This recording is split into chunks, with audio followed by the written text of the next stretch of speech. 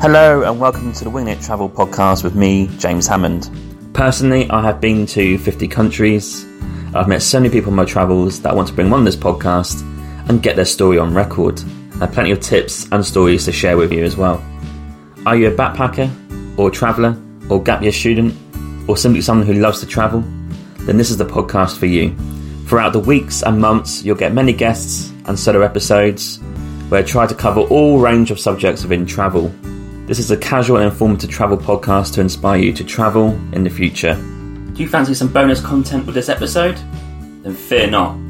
If you sign up to my Patreon today by going on to www.patreon.com/Winging It Travel Podcast, then you'll find these extra features every week for Monday and Friday's episode.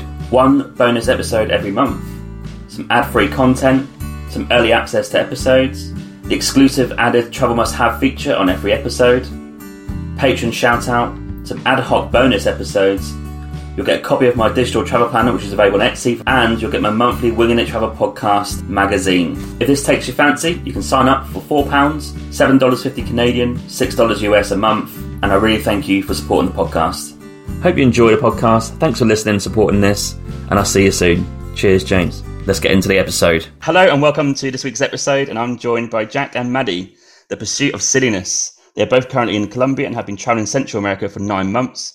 I have 9 months ahead of them in South America. Recently, they've just won the Silliness Road Trip Ecuador competition, which is super awesome, and I can't wait to hear about that. And today we're going to hear about what is in store for them for their travels, how they won the Silliness, and also some classic Wanderlust conversation. Jack and Maddie, welcome to the show. How are you doing? Excellent, James. Thank you so much for having us on. We are really thrilled to be here, and we are looking forward to just exchanging your travels and talking about absolutely some Wanderlust, I think, as you said. Couldn't put it better. Yes, weirdly enough, I interviewed someone last week or the week before called Dave Seminara, and he had the ambition to write a book about Wanderlust. What does that actually mean? Like, there's not actually much literature about, like you hear it on Instagram or whatever, right, about Wanderlust, but you don't actually know what it means. And he set off in this book, and he found himself immersed into this like extreme traveller community, and that was like where he found his answers. Absolutely agree. I don't really know, apart from if you hashtag on Instagram, I imagine millions of posts come up. And you're right, I don't know how many of those people, or including myself, actually know quite what it tells. I'd be really interested to read that book then. That'd be fascinating. Yeah. Oh, it's a great travel book if you just need something to read when you're in a hostel or whatever. It's called Mad Travellers. Mad Travellers. That suits the pursuit of silliness quite well. Yeah, it would suit you guys pretty well. Fantastic.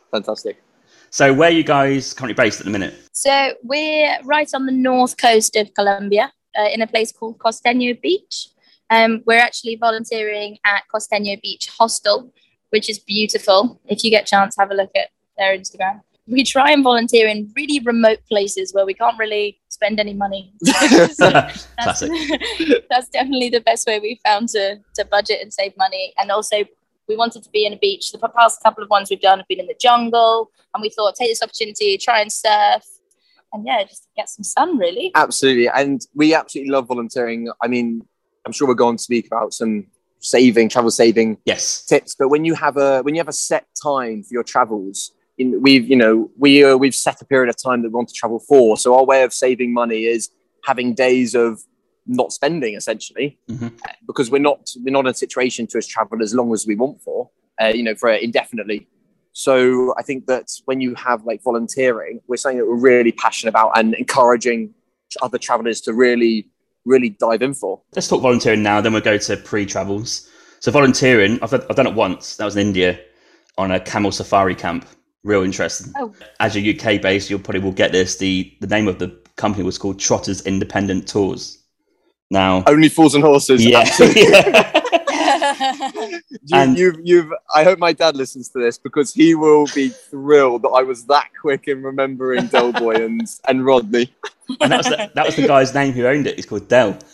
He's actually passed away now. Yeah, unfortunately, he passed away last year. But he came into the office one day and I said, so Only Fools and Horses, like, what's your favourite episode? And he went, I haven't seen it. I was like, what? Why is it? Why have you named your company something you've never seen? But very, very. The urge to get out an inflatable doll and to put it near a radiator would be almost too much for me to resist. Maddie's looking at me with some crazy eyes. I would like to expand on that. Maybe I haven't got time. Maddie, I'll show you the episode. Don't worry about it. It sounds exactly what I mean. Yeah, it's as weird as it sounds. Trust me. So how long did you volunteer for then? About 2. It was very short. I was in India for 3 months. India, super cheap, by the way, if you want a budget-friendly place to go. Yes. But 2 weeks just to get like a bit of grounding in the local culture. So that was in the west, near the Pakistan border, called Jaisalmer, which is like just over by Thar Desert. It's full of camels and nice little town, and they do like loads of camel tours in the desert, and you stay overnight, and kind of a rep for them, really. So it's interesting to hear about people's reasoning for needing to volunteer. Ours is, we love volunteering in itself, and meeting people and having making a family, like a community in our volunteering, and obviously along with saving money. But then some other travelers have a completely different rationing. Sometimes we've met people who are just traveling just to volunteer, which I think is really interesting. Oh, wow. Okay. Yeah, exactly. Especially as it's like a first stop for their travels. They go there, rowing in Treehouse in Nicaragua. Why are you looking at me funny? Name dropping people. I'm sorry. Would you mean I'm not name dropping Rowan? He might listen to this and find that hilarious. Yeah. So, what was your reasoning for volunteering? Anything particular? I would say it's a new experience. It wasn't budget. It wasn't feel like I had to do it. I just wanted to go in, stay somewhere in India for a period of time where I can get myself in amongst the locals. And we definitely did. Where the office was based in town, which is the main part of town, it's got one of the oldest forts in the world where people are still living in it. So that's just behind us. So lots of tourists coming by, but we had a guy to the left who was selling marijuana and bhang, like a proper shop. You go and get your edibles, you go and do whatever. He's sitting there and chill the guy. He's called Mr. Bhang, or Dr. Bhang, he called himself. He's not a real doctor. And he would arrive on his bike in his big shiny jacket. That was him. And then to the left of us immediately was the hairdressers. So I got my hair cut there. And this guy to the right was selling flowers. So we kind of knew these guys day in, day out for 2.5, 3 weeks, because we'd just go to the office, right? So it's quite good to know, what these guys say and what they're up to, what's their daily routine. And that's kind of the reason why, I think. Yeah, absolutely. Totally agree with getting in with the locals. That's another reason we're loving it here, because obviously they just speak Spanish. Yes. So we're our Spanish is enough to get by, but we're using it as a perfect opportunity just to practice Spanish all day, every day.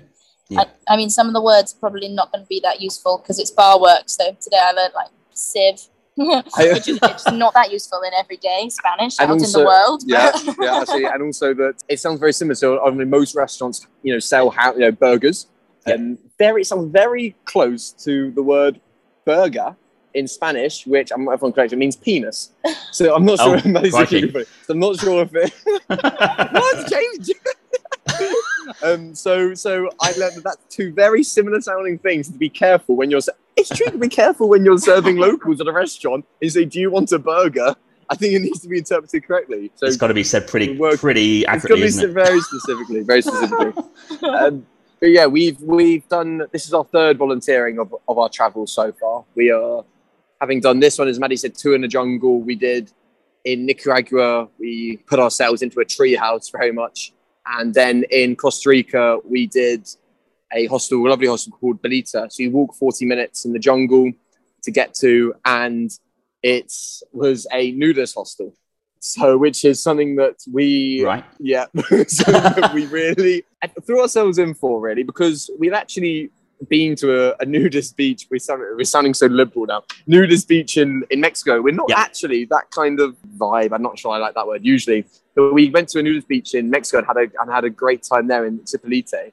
And we came across this hostel on Workaway, which is the app that I'm sure you might have heard of. It's the app that we use, which is fantastic for speaking to people running hostels. Got in contact with the guy who runs it, and we only did 2 weeks. So we only planned to do 2 weeks because we had just done volunteering in a jungle, and as much as we loved it, we did miss a bit of reality when we were volunteering, I think, in terms of we had no internet. So not that we want to rely on our phones, but speaking to family as we do travels and coordinating with friends as well. We had family coming out to visit and to try and organize that during this nudist hostel volunteering. So we only did a couple of weeks, but we absolutely loved it. It was exactly as it sounds. It was a lot of time spent naked. I mean, it gets a little bit scary when you're obviously in the jungle, like rainforest. So it's in the Osa Peninsula, which has, I think it's got something ridiculous like 2% of the world's biodiversity in this tiny little area of Costa Rica. So obviously when you're in the jungle, you're not wearing anything except for your welly boots, and you're seeing snakes everywhere and spiders, and it definitely is a whole new thing to think about, isn't it? I've got so many questions, but carry on. Go on. Sorry, we'll take Scott. Okay, first question. Let's just go there. So, what my thinking is, this is very basic thinking. So, this might suit your name, suit your silliness. If you're as a couple, obviously nude, and you see other couples that are nudes, do people get excited? I'm basically talking about lads. Do they get excited walking around seeing other girls naked, or is it a completely different type of vibe? I'm going to have to use the word vibe there. It is. So that is the question that we have more than most by a mile. Right. And I usually respond with some sort of quick whip saying the boys usually spend an extra half an hour in bed in the morning, not just to wait till everything sorts itself out before getting up. But in all honesty, it's actually not that, from our point of view, it's not that vibe. And from the people we met, it's not that vibe. Whether guests turn up and it's I can't comment for what they were thinking, but it's a really respectful atmosphere. And it was very much a hostel. So it was completely backpackers, which I'm sure you'll agree, backpackers do have a certain mentality, a shared mentality of how throwing themselves into a situation and engaging with a situation, not sort of, how to explain it, going in and just taking the mick, essentially is what I'm talking about. I feel like backpackers will put themselves in any situation and then really go for it. And I think that's what we experience as well, that everyone's around raking in the nude, all the paths. And what I would say is they could have advertised the fact it was a nudist hostel a bit better. What I mean by that is we did have a few occasions where guests would walk up the hill and we were told to put on a towel to meet them initially. So you go to meet them, the guests have the lovely little pleasant initial conversation, and then you do just say, so as you're aware, this is a nudist hostel. And then you're met with about 5 blank looks from people who go, no. and that is a conversation which we had to have a few times with a couple of different people, to their dismay, I imagine, or shock. I'm not sure. I hope they didn't. None of them minded. Okay, and my next question is, being in Costa Rica, lots of animals around, bugs, whatever. I mean, I'd be worried that I get bitten quite a lot. Mosquitoes, whatever it is. I'm one of those people who do get them quite a bit. I'd be worried that they would be approaching areas I don't want to be bitten on. Was that ever a problem? Well, I think it was a problem for one of us. I think Jack did find... He had a mosquito bite him once in an unfortunate place. Yeah. I don't think it was particularly pleasant, was it? It could not have been a worse place. And that's all. I think we should probably leave it at that. Yeah, I think it's gone to weird territory here, but I just had a few questions, so let's leave it at that. No. I can more than more than happy. If anyone goes to the nudist hostel, and unfortunately, you need to be careful where you spray mosquito spray and DEET repellent as well. So if anyone does fancy going to it, it's a one or the other situation. So there you go, it's the top tip. The sun cream, because it was so sunny there. You do find yourself putting sun cream in places you've never put sun cream before, or never had to worry about, really. Yes, so true. Valid point. So true. Valid point. So true. So all these eye-opening experiences you have. I'm not sure if James is looking at his face like, I do, sun cream that when I'm naked sunbathing in my back garden. You know what I mean? I'm not going to, people may be going on along, I do that at home. So whatever takes your fancy. It was a new experience for us anyway. I'll leave it there. A great experience. And volunteering as a whole, how do you see it? You asked me, how do I see it? How did you see volunteering? It's just a way to extend your travels and obviously save money. Was there anything else why you wanted to do volunteering, or was there any certain type of volunteering you maybe want to do?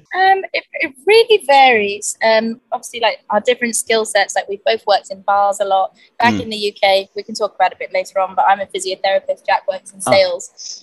So they're quite business jobs. We had a really hard couple of years. I was working in hospitals during COVID. I think we just wanted something completely different volunteering wise. We looked at the classic helping with construction work and things like that, but unfortunately I have zero experience in that, so I actually think I'm less used than I am any good at it. But it's so nice to just have a routine, and like the volunteering we've done. So the treehouse in Nicaragua, they work really closely with the community. Mm-hmm. So we really socialized with the locals. We'd go down and play football with the local children. Nice. And a portion of the money goes towards building the community, running English lessons down there, and lots of the employees are also from the local community. It's not just like finding parts and hostels to work in. It's we try and pick and choose, don't we? Absolutely. And then another thing for me was quitting our jobs, taking a year and a half out. It definitely was an aspiration of ours to expand our skill sets and to really think about what we're doing whilst we're traveling. We've definitely enjoyed ourselves, but going away for this long, you always think, okay, how is this going to transition? When we do, unfortunately, end up going back to, hopefully moving back to London.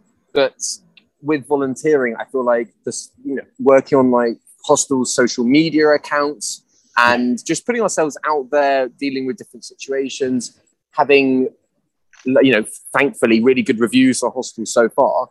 We feel it shows like initiative, and we would always recommend getting, especially if you're nervous about returning to work when you go home and how it's going to be finding a job, we can actually turn back on a lot of our experience in hostels and say that we did honest day's work whilst we were traveling because we loved it. We absolutely loved it. I think we like being busy. That's something we've really noticed is when we're working in hostels, we can't sit around and do nothing. I think we actually kind of wish we could be people who just sit on the beach all day, do a little bit of work here and there. Yeah. No, we hear 6 hours work. We are desperate then to do 6 hours work at 100% speed all the time. So it's something that I feel really passionate about recommending to anyone who's thinking about going traveling, especially if you're young now. I think going traveling we both did traveling when we were 18. Going traveling, we did it by ourselves, and I kind of wish that we both kind of did volunteering / put ourselves in like a family, like a comfort family situation with other people when we went traveling when we were 18. But I think I really would have liked to have thrown myself into 4 weeks volunteering in a country so you can really get used to it, get used to the people, and you meet so many people traveling through the hostel. Mm-hmm. So we did our volunteering, our first one in Nicaragua. As we were then traveling south, we met, tons of people who had seen for a day at the hostel and who we had connected with, shared stories with, and shared recommendations as they've traveled ahead of us. So essentially stolen what they've been for, stolen their ideas, which I'm sure they were very happy to lend us. But that was also a really big part of it, wasn't it? It was fantastic. Definitely. And even as, particularly as Brits who are notoriously not very good at languages, like working in hostels, it tends to be quite multicultural. You get people from all around the world, and people do tend to speak a bit of English. So like coming to particularly Central and South America where people mostly speak Spanish, particularly in Colombia, people really do not speak much English. Which is great. It means you have to learn. But if you go to a hostel, it's less daunting if your Spanish isn't as good. It gives you the opportunity to learn, but also you can get by and have someone explain it to you rather than just speak to you in a foreign language, which is definitely quite scary. Yeah, you make a great point about the whole purpose of travel, right? What things I want to achieve. So learning Spanish is one, what you guys are doing. So fantastic. That for me is either volunteering or just living somewhere for a month or two in the same place and trying to get involved. I want to work at maybe or volunteer at a cafe and do some coffee stuff because I like coffee. So go to do a barista course. I've got all these things listed that I want to achieve. And it's not just, just going to see, I don't know, some temples or whatever it is. So I think it's a good point that absolutely. It's good to have a bit of purpose and not just kind of aimlessly wander all the time, because that can get a little bit samey and you lose a bit of love and interest in travel. So you need to be careful of that if it's long-term travel. That's such a good point. We fall, once we do a bit of volunteering, we then fall in love again with the 2 days here, 2 days here, 2 days here. Yeah. So if you're the sort of person that can just do that relentlessly, then fair play. I imagine you see amazing, have such a good change up day on day, day in, day out. And it's just, as you said, it's dependent on the person. And it's just not, we like to have that bit of set time to reevaluate and just to regroup in the same place and then fall back in love with that 2 days here, 2 days there. Yeah. Going back to what you said about learning Spanish, just a tip whilst we're on it. if anybody's or yourself is planning on going to Guatemala, it's a really cheap, great place to do a Spanish school. We did a Spanish school for a couple of weeks there. Oh, wow. And, best value for money. I think we paid something ridiculous, like $150 a week. Per person. Yeah. And that included 5 hours of private lessons a day, 5 days a week, plus a homestay and all your meals. That's incredible. And activities. Which is really good, yeah. Absolutely. Yeah, I might have to get that detail of that, actually, for me personally, but also I could share that as well. I was actually going to say as well, all your volunteering this year, I can grab maybe some details from you and I'll put them on the links in the show notes. Absolutely. I'd love to. Yeah, of course. Absolutely. That's great. And you mentioned just before that, you're in UK, COVID. Where did you both maybe settle before you went to Central America? Where were you both kind of based? So we've lived in Cardiff for the last 6 years, post-university and then for work. We lived in, I'll say, an apartment together for a year before we came out travelling. That was our first year living together during COVID. Wow. Absolutely loved it. And we love Cardiff as well. Cardiff is a really special place. Great place. It's a great place. Have you been to Wales or Cardiff? I used to go there quite a lot back in the day. This is like 10 years ago now. But there's one pub I love in Cardiff. It's called the Tea Mauer. I don't know if you know it. I like to think I'm disappointed that I don't know it, frankly. Maybe it's closed. It's 10 years ago. But I'd like to think we'd have been there. I'm disappointed to know. I was hoping to be like, I'm going to know this. I think they have as many pubs as people. People in Cardiff. That's so true, actually. This is near Lisbon if you want to go... and Thornhill, that area of Cardiff, if you know it. Oh, yeah, we do know it. Yeah, we do know it. Well, actually, that's a really good... If anyone's planning a weekend in Cardiff, what I can highly recommend to do is, I'm not sure what it's specifically called, but a Tour de Cardiff. You don't actually cycle, but you dress in cycling gear and you run between all the pubs in Cardiff, which is not all of them, but it's not long between each pub, I'll be honest with you. But highly recommend that it's a bit of a 10-second jog sometimes, but yeah, highly recommend that as a weekend. And Cardiff is a beautiful place. Wales itself is such a diverse country and a really proud country as well. It has some of the nicest beaches. We're so lucky to have gone to amazing beaches in Central America and Colombia. The beaches in Wales are just, there's something called Secret Beach down by Tenby, which, now it's your podcast, might not be so secret, but highly recommend it as a destination. If you Google it, I'm sure you can find it. It literally is called Secret Beach. Yeah. And you almost get like a massive, used to be an army base. So when we first went there, it's these old army warning signs, and we didn't really know it. Sort of blindly came across it, me and a few friends, and we were a little bit skeptical to see the gunfire might rain down us on our little beach for at any given time. But it's old signs, and it's highly worth a visit if you're ever down near Tenby. A beautiful country. Yeah, love it. Absolutely. What was life like before travel? Was COVID obviously a big thing? So I guess that was just bunkered down there. And did you start having thoughts about planning this trip because you just need to get out? What was between maybe London and Cardiff where you were to maybe going? What was the thought process of maybe going away? I think, we've both loved travel. So the first night we met, it sounds very soppy, but we met in a club in Cardiff. Yeah. And the first night we met, we spoke about our dream of going to South America and Jack specifically renting a camper van in Patagonia. Which is actually something that we will be doing later on this year. To think back to the first night we met when we spoke about that seems mental. But travel, we both have traveled quite a lot separately, beforehand, and we tried to sneak in a few holidays before the dreaded C word, COVID, happened. Yeah. I came back from a long travel, nearly a year, to do my degree, and always knew I wanted to go off again traveling. And I think Jack was quite similar. We've both done the classic Southeast Asia when you were a bit younger, and quite a bit of Europe as well, which we were really lucky.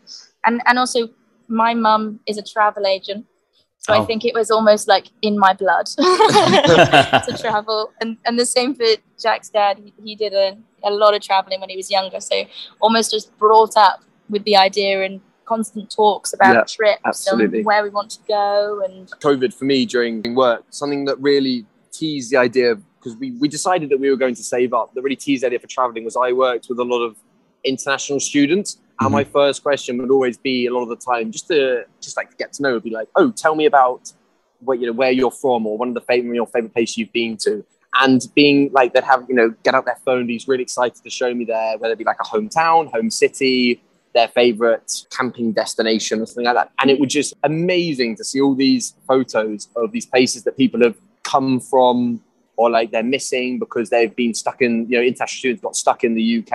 I was just thinking, I would see these pictures and go, I can't wait to be able to actually see a picture and go, I can go there. I just occurred to me a couple of times driving home from work being like, I've just spoken about 6 amazing places that I could easily fly to in a heartbeat right now. So that was something that really, that really teased traveling. But we were really lucky. We both worked all through COVID, so we're under no illusion that we're very lucky.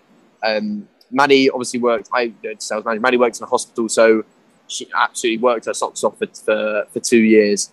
So I was really proud that Maddie managed to do that, and not a nice situation. So having this to work towards was also really important. But we kept ourselves entertained in our little flat with, for example, have you heard of geocaching by any chance? No, I've not, no. Okay, so geocaching, I highly recommend it as an app, and unbeknownst to us, how do I describe it? It's in every single city in the UK, and possibly around the world potentially. It's a community that hide these little capsules with like a stamp in them.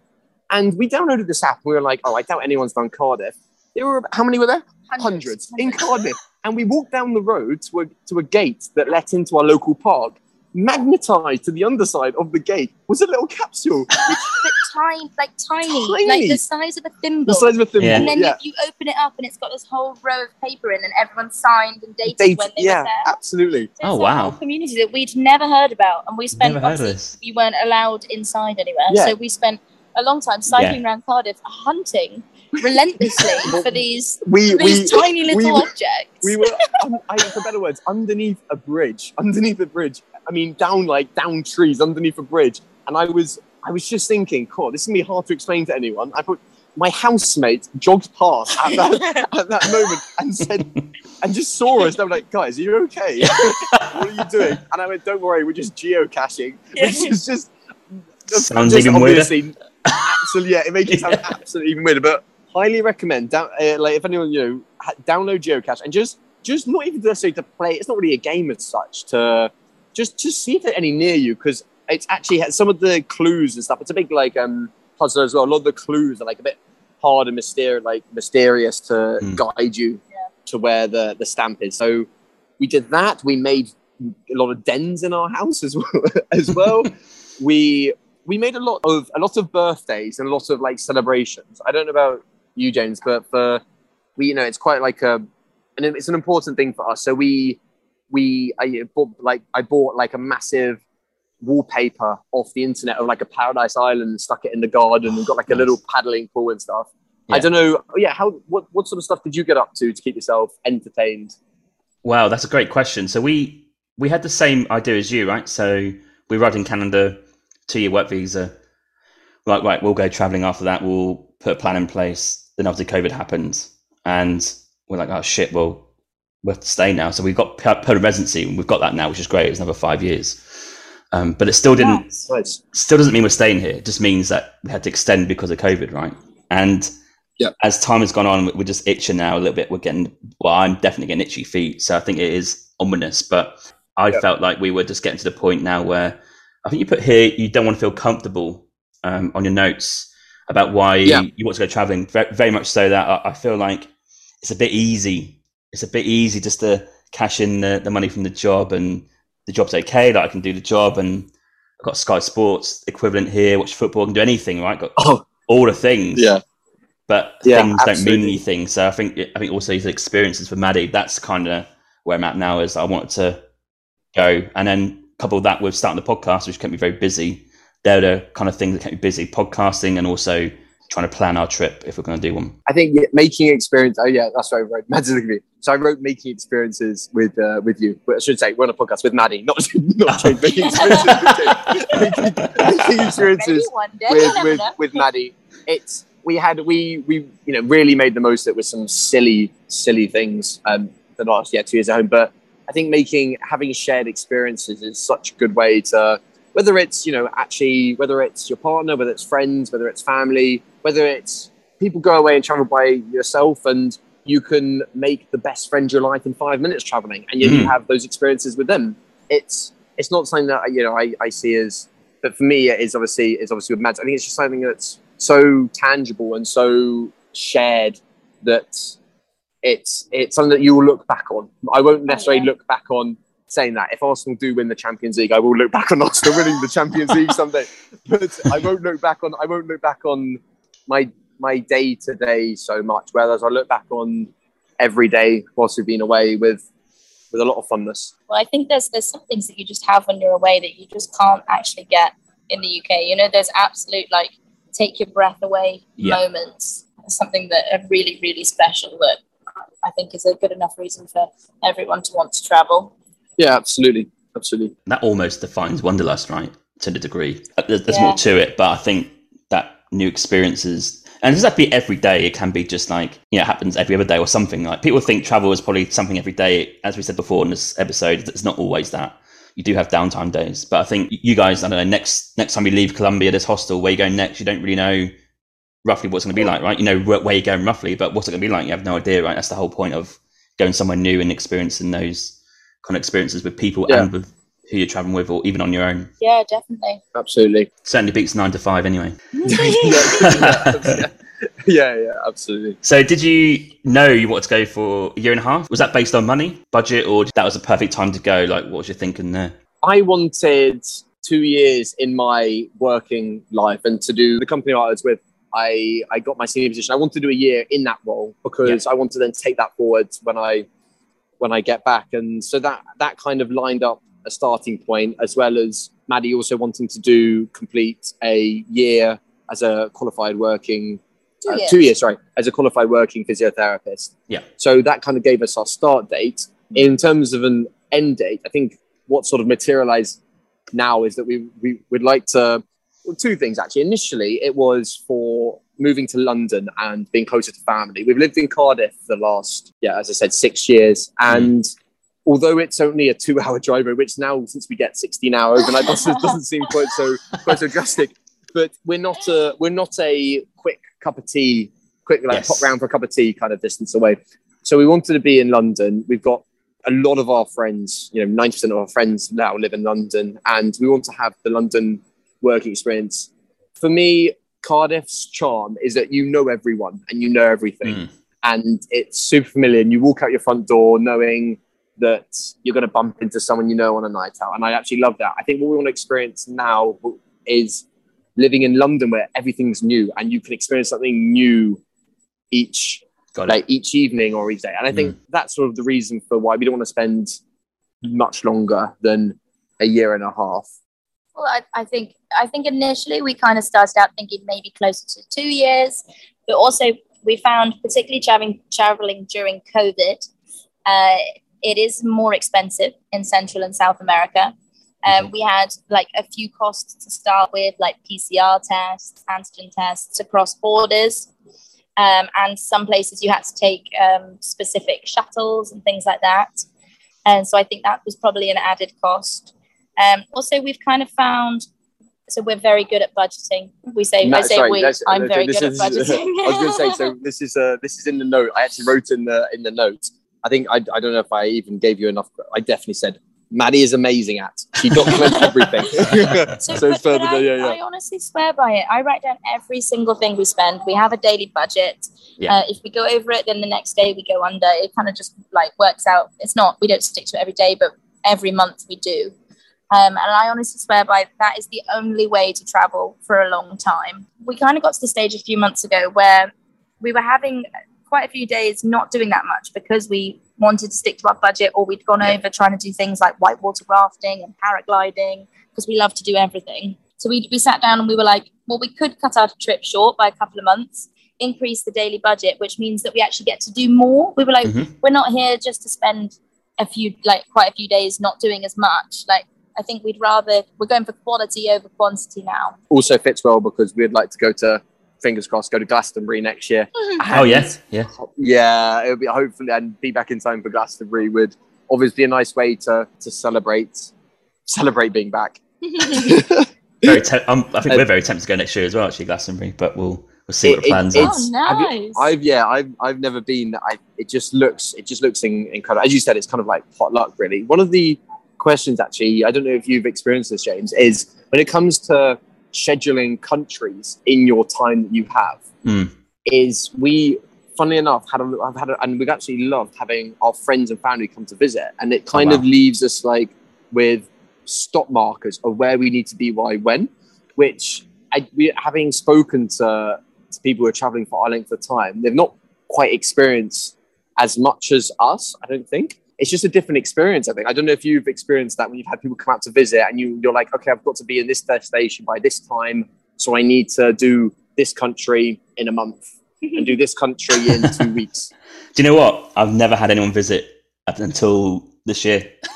And I've been working and traveling for nearly 10 years. So my situation is a little bit different, where I grew up with no travel exposure. So very working class parents, it would be probably at best next county, right? Lincolnshire. I'm from Norwich, so Lincolnshire, maybe up, occasionally down to Cornwall, but very, very limited. And there's no interest in travel really until maybe when I started to live out here in Canada. There's a few flickerings of maybe coming to visit. So that was the first time it happened. Even when I was in London studying, I didn't get many visits, if any at all. So yeah, I've never had that travel where I had to be at a certain place one time. But what I have had is, back in the day, I don't know if you guys remember STA Travel. Rest in peace. Yeah. They done round the world tickets, right? So you have to be, even if you can change the flight date, in theory, you have to be at that point at that time to get that flight. That's the only thing I've had in terms of maybe not being as flexible in terms of medium long-term travel, I think. Yeah. Okay. It's funny, isn't it? I think because of COVID, I think lots of our friends obviously haven't been away in a very long time, and actually, like, you can get quite reasonable flights, and like if you go off season, and then once you're out here, the cost is, I mean, an awful lot cheaper than going anywhere in the UK and probably Europe as well. It's just a matter of like getting over here. Like my mum, for one, is completely living vicariously through us. She's already been out twice and is planning a third trip. Yeah. Wow, that's awesome.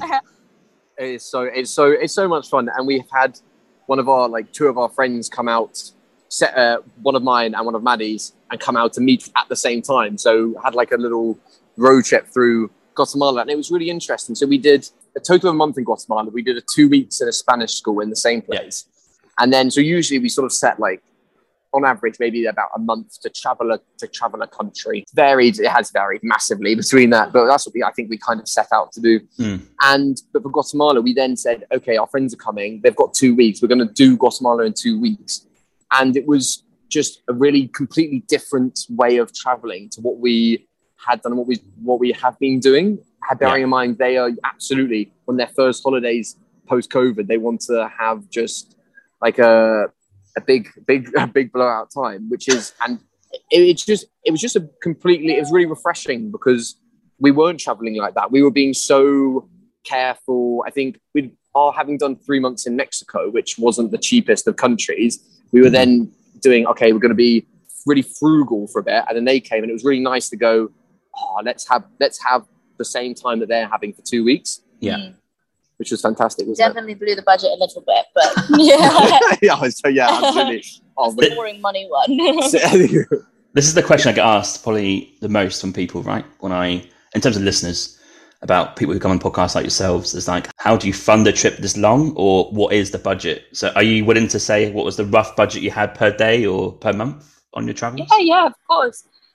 So we budget £50 a day between us. Nice. So £25 each. It was more. It was, we started off with a little bit more in Mexico, but only I think it started like £70 more, and I think we could have done it a lot cheaper. I think £50, that includes everything.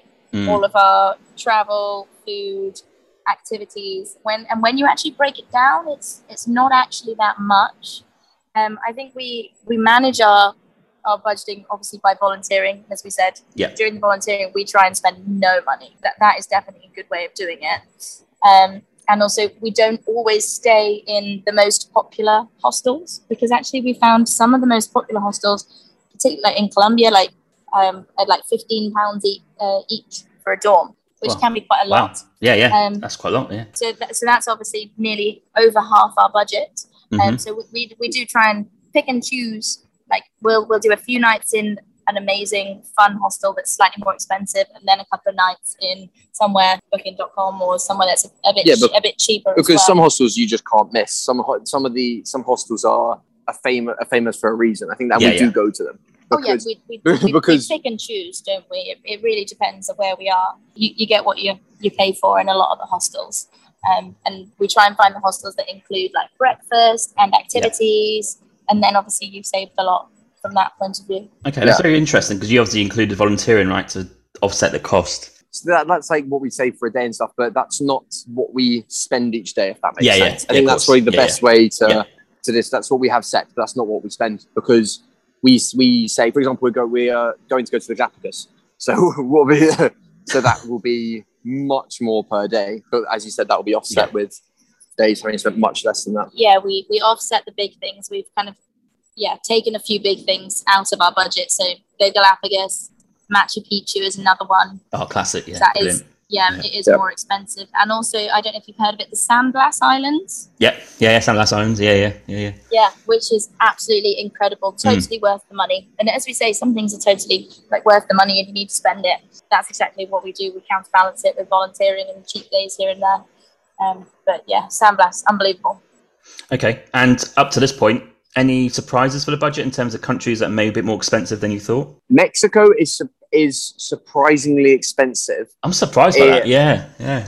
It's. Do you know what it was compared to Mexico and Guatemala? But compared to Nicaragua was so cheap. It was really cheap. I think that we didn't realize how expensive Mexico on a day-to-day basis and Guatemala were until we then went to Nicaragua and went, "Oh, this is really cheap." I think what's interesting is that what's expensive varies between countries.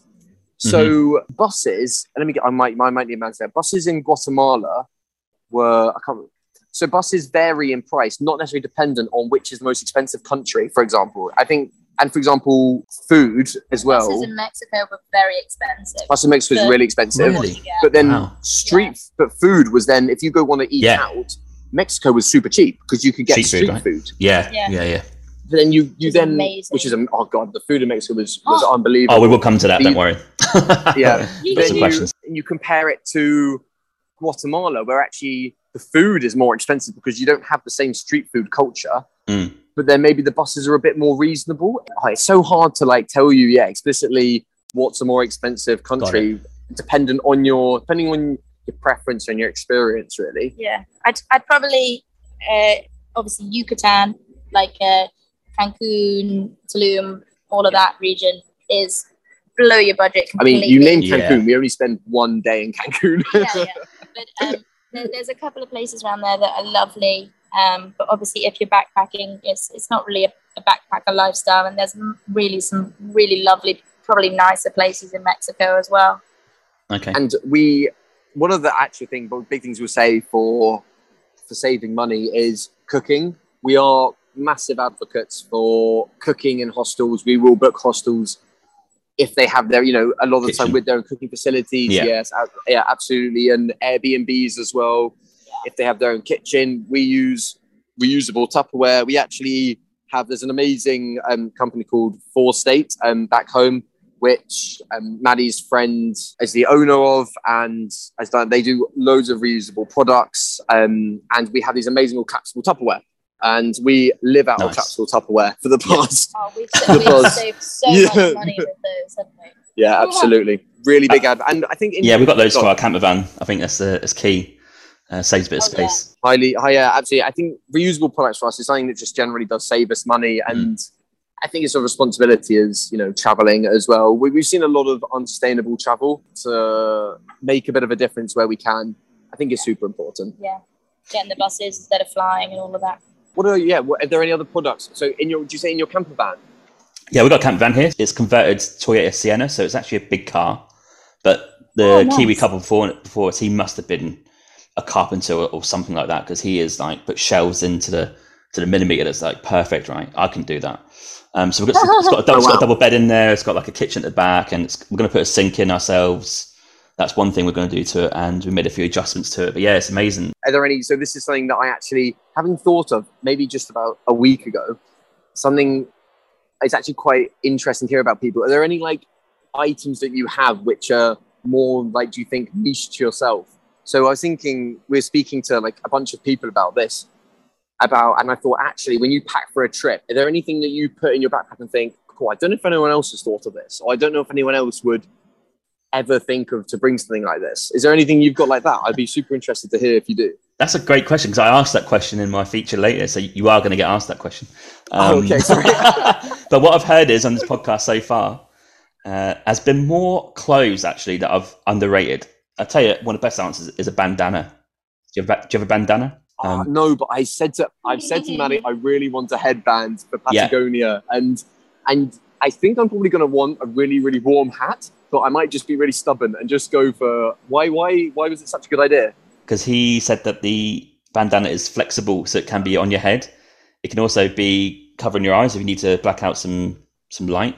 It can also be a bandage if you hurt yourself. There's multiple uses for it, and they're cheap and they're light to pack. That's fair. That's quite good. Okay, we won't delve into any of our answers because we'll let James pass the question at the end. But there's a few things that I would definitely pack, like earplugs. I bought some new ones called Loop earplugs. I'm not getting paid to say that. They are brilliant. They block out so much noise if you need to get sleep, especially for hostel living as well. I might they're great. invest in some of those. They're about $25 roughly. But they work. I've always had a problem since day one of sleeping with noise, right? It's been a huge problem, but these are game changer. So yeah, kudos to Loop. Yeah. Maddie's looking at you very longingly at the idea of those earplugs. I'll send you a link. On the buses. Yes, please do. It's the night buses with the snoring people. Yes, that I exactly that. Cope exactly. With. Oh. Yeah. We did learn that, and it's called maybe a strong word. I think that maybe, I don't know if it's access to headphones, but a lot of people play music out loud on night buses in Colombia. Oh. Which everywhere. When I say everywhere, which was something new to adapt to, because it's you're not in a situation to excuse me, can you please turn your phone down? Yeah. They might not have headphones, which is a very, very fair thing. So it's again saying that if you're traveling to Colombia, highly recommend some of James's headphones for night buses. Yeah, and secondary noise is a problem, right? So I always pack noise cancelling headphones, right? They're a must as well. So I've got them and earplugs. They're the two that I would have to take before anything else. And my San UK flip-flops, which I bought in Hawaii, was a random purchase because my shoe broke, but they were unbelievable. Like yoga mat type bouncy material on your feet. Unbelievable. Oh, they're probably the three things I would have. I can imagine the Hawaiians know how to do the flip-flops. Yeah, I totally see that. Yeah. There you go. I totally see that. World experts. Yeah. I wanted to ask now, your trip so far, so Central America, right to this point, so Mexico, let's go straight there. I know you joked before about we can't talk about Mexico, but we can talk about Mexico because I'm going to go there for Christmas, I think, maybe in New Year.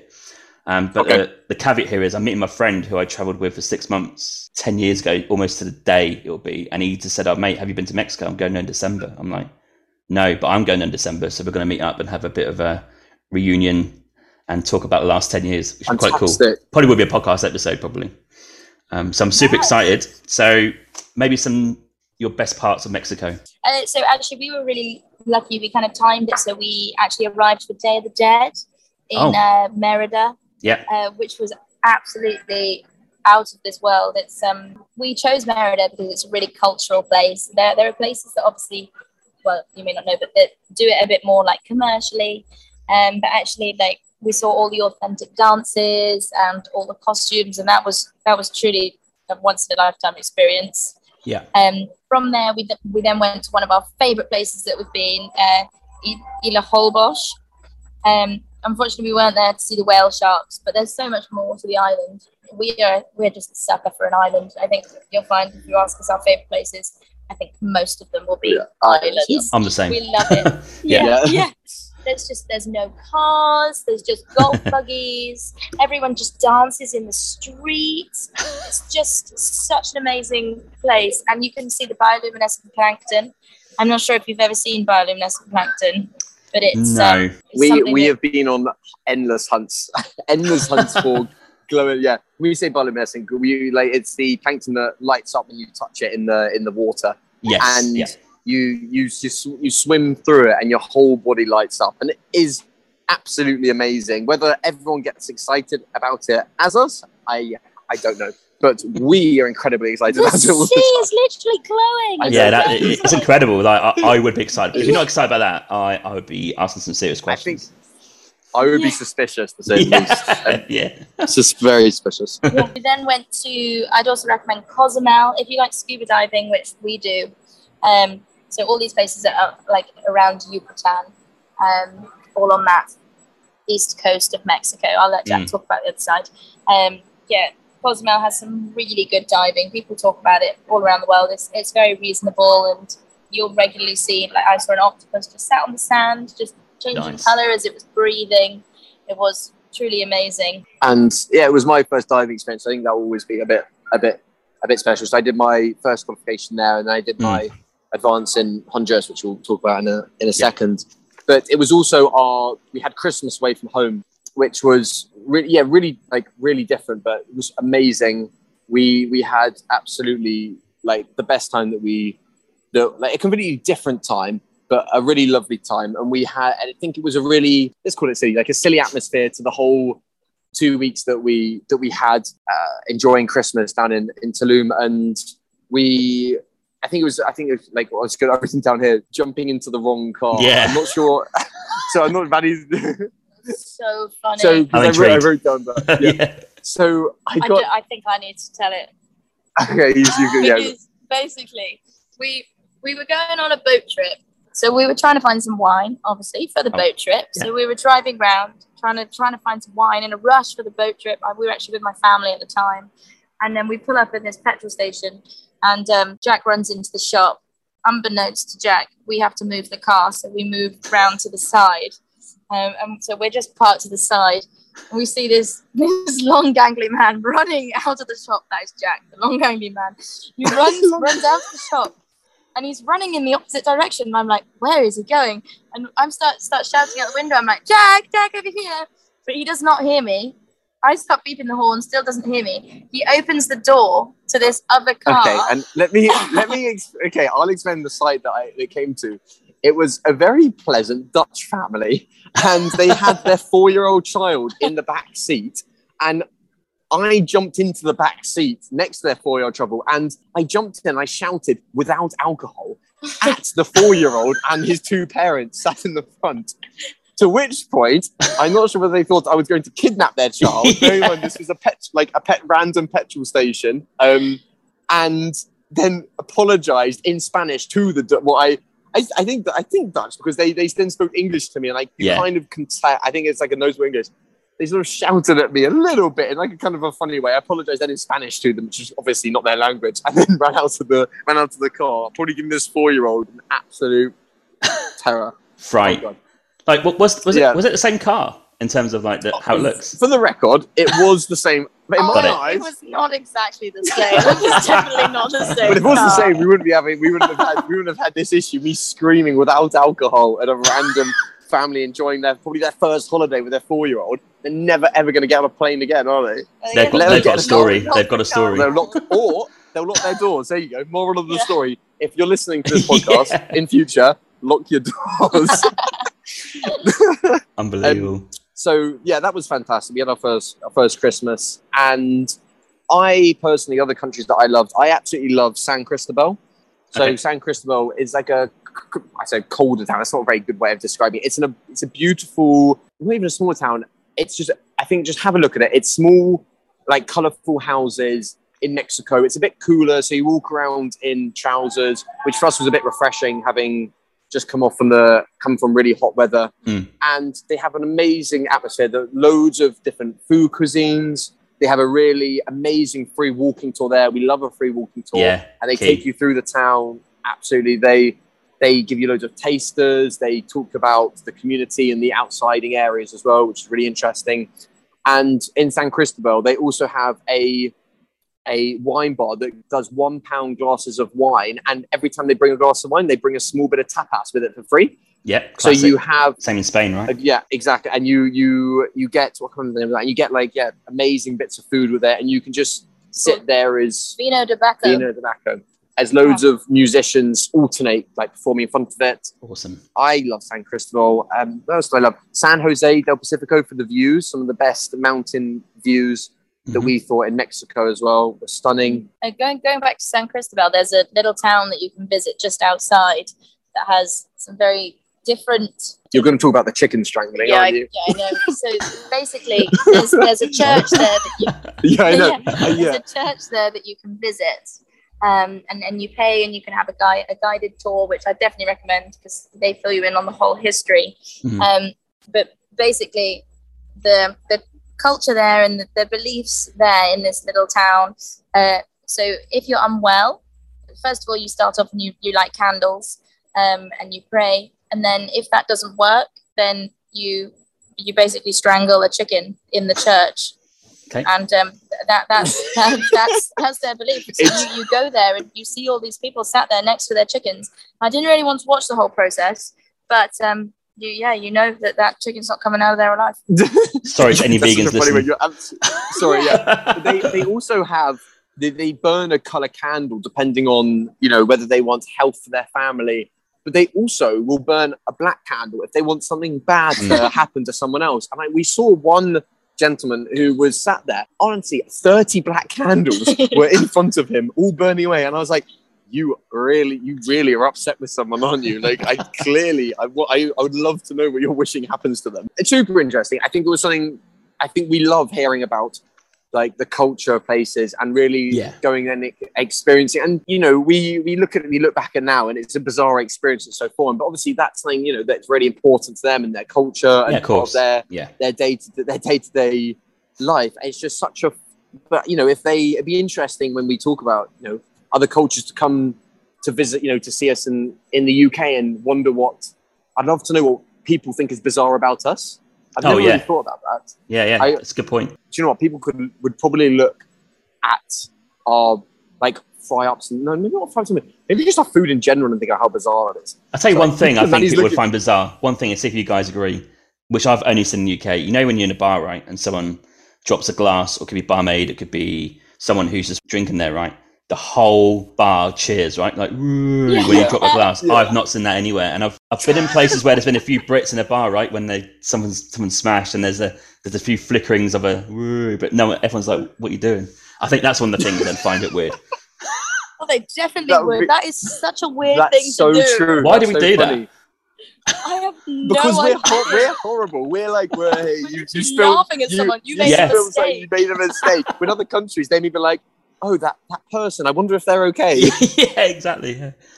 There you go. Sorry, yeah, there you go. I'm going to think about that a bit more, and maybe I'll message you, James, see if I've got a good one like that. Yeah, okay. Waka, as they pronounce it, on the notes. That's on my list of places in December, of places to go. It's the food in Oaxaca is amazing. They actually, if there's on Netflix, there's a show called Street Food. Am I going to get this wrong?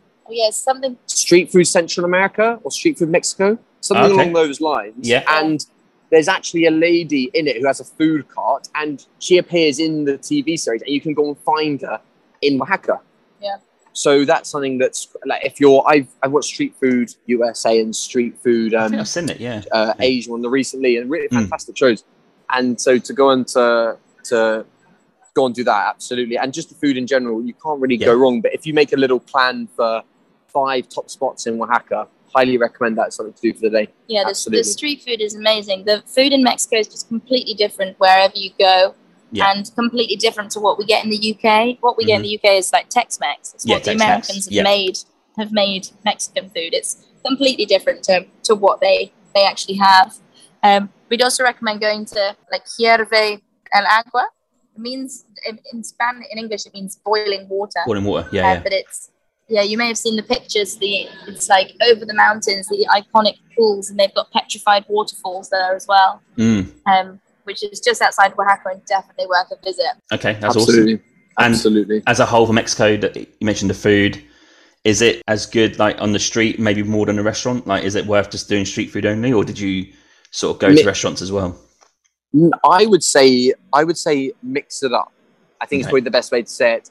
For example, I found an amazing cart in Tulum that did chilaquiles, which I'm not sure is a traditional breakfast, but it's a traditional dish in Mexico. And I had it for breakfast. I'm not the sort of person who goes to the same place twice. I went back there 3 mornings in a row because the guy there, because he made it so personable. A lot of them really value coming back as well. I think for me, street food vendors, that was like massive. Them recognizing you and being like, how are you doing today? It's lovely to see you again, because they really value you being there. But then we went to some restaurants, for example, in Holbox, they have a food court is not what it is at all. There's a food market. Food market. There you go. A food market. And they have 3 or 4 some of the amazing food in just these more restaurant-y setup. So I think it's, as long as it's one of those things. If you do a bit of research, find out the places you don't want to miss, and then freelance on top of that, I think is probably my advice.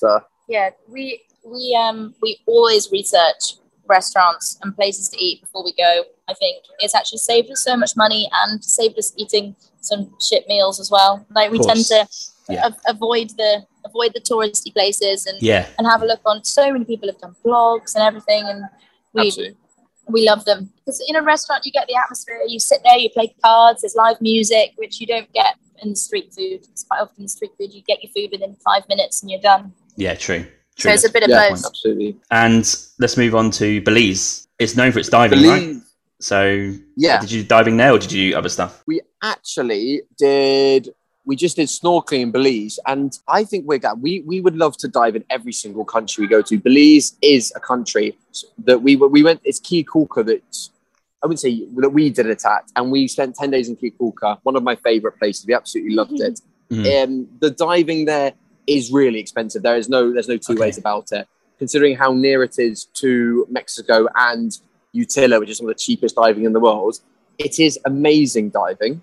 I'm sure, but we snorkeled there, and actually we could sort of snorkel, and the guide that we were with was free diving 10, maybe about 8-10 meters down to where people were diving. It wasn't that deep where we went. Okay. So actually, if you're happy, and the visibility is amazing. Yeah. So if you're happy, go, snorkeling. If you want to dive, I completely understand there. You get to really immerse yourself. I absolutely love it.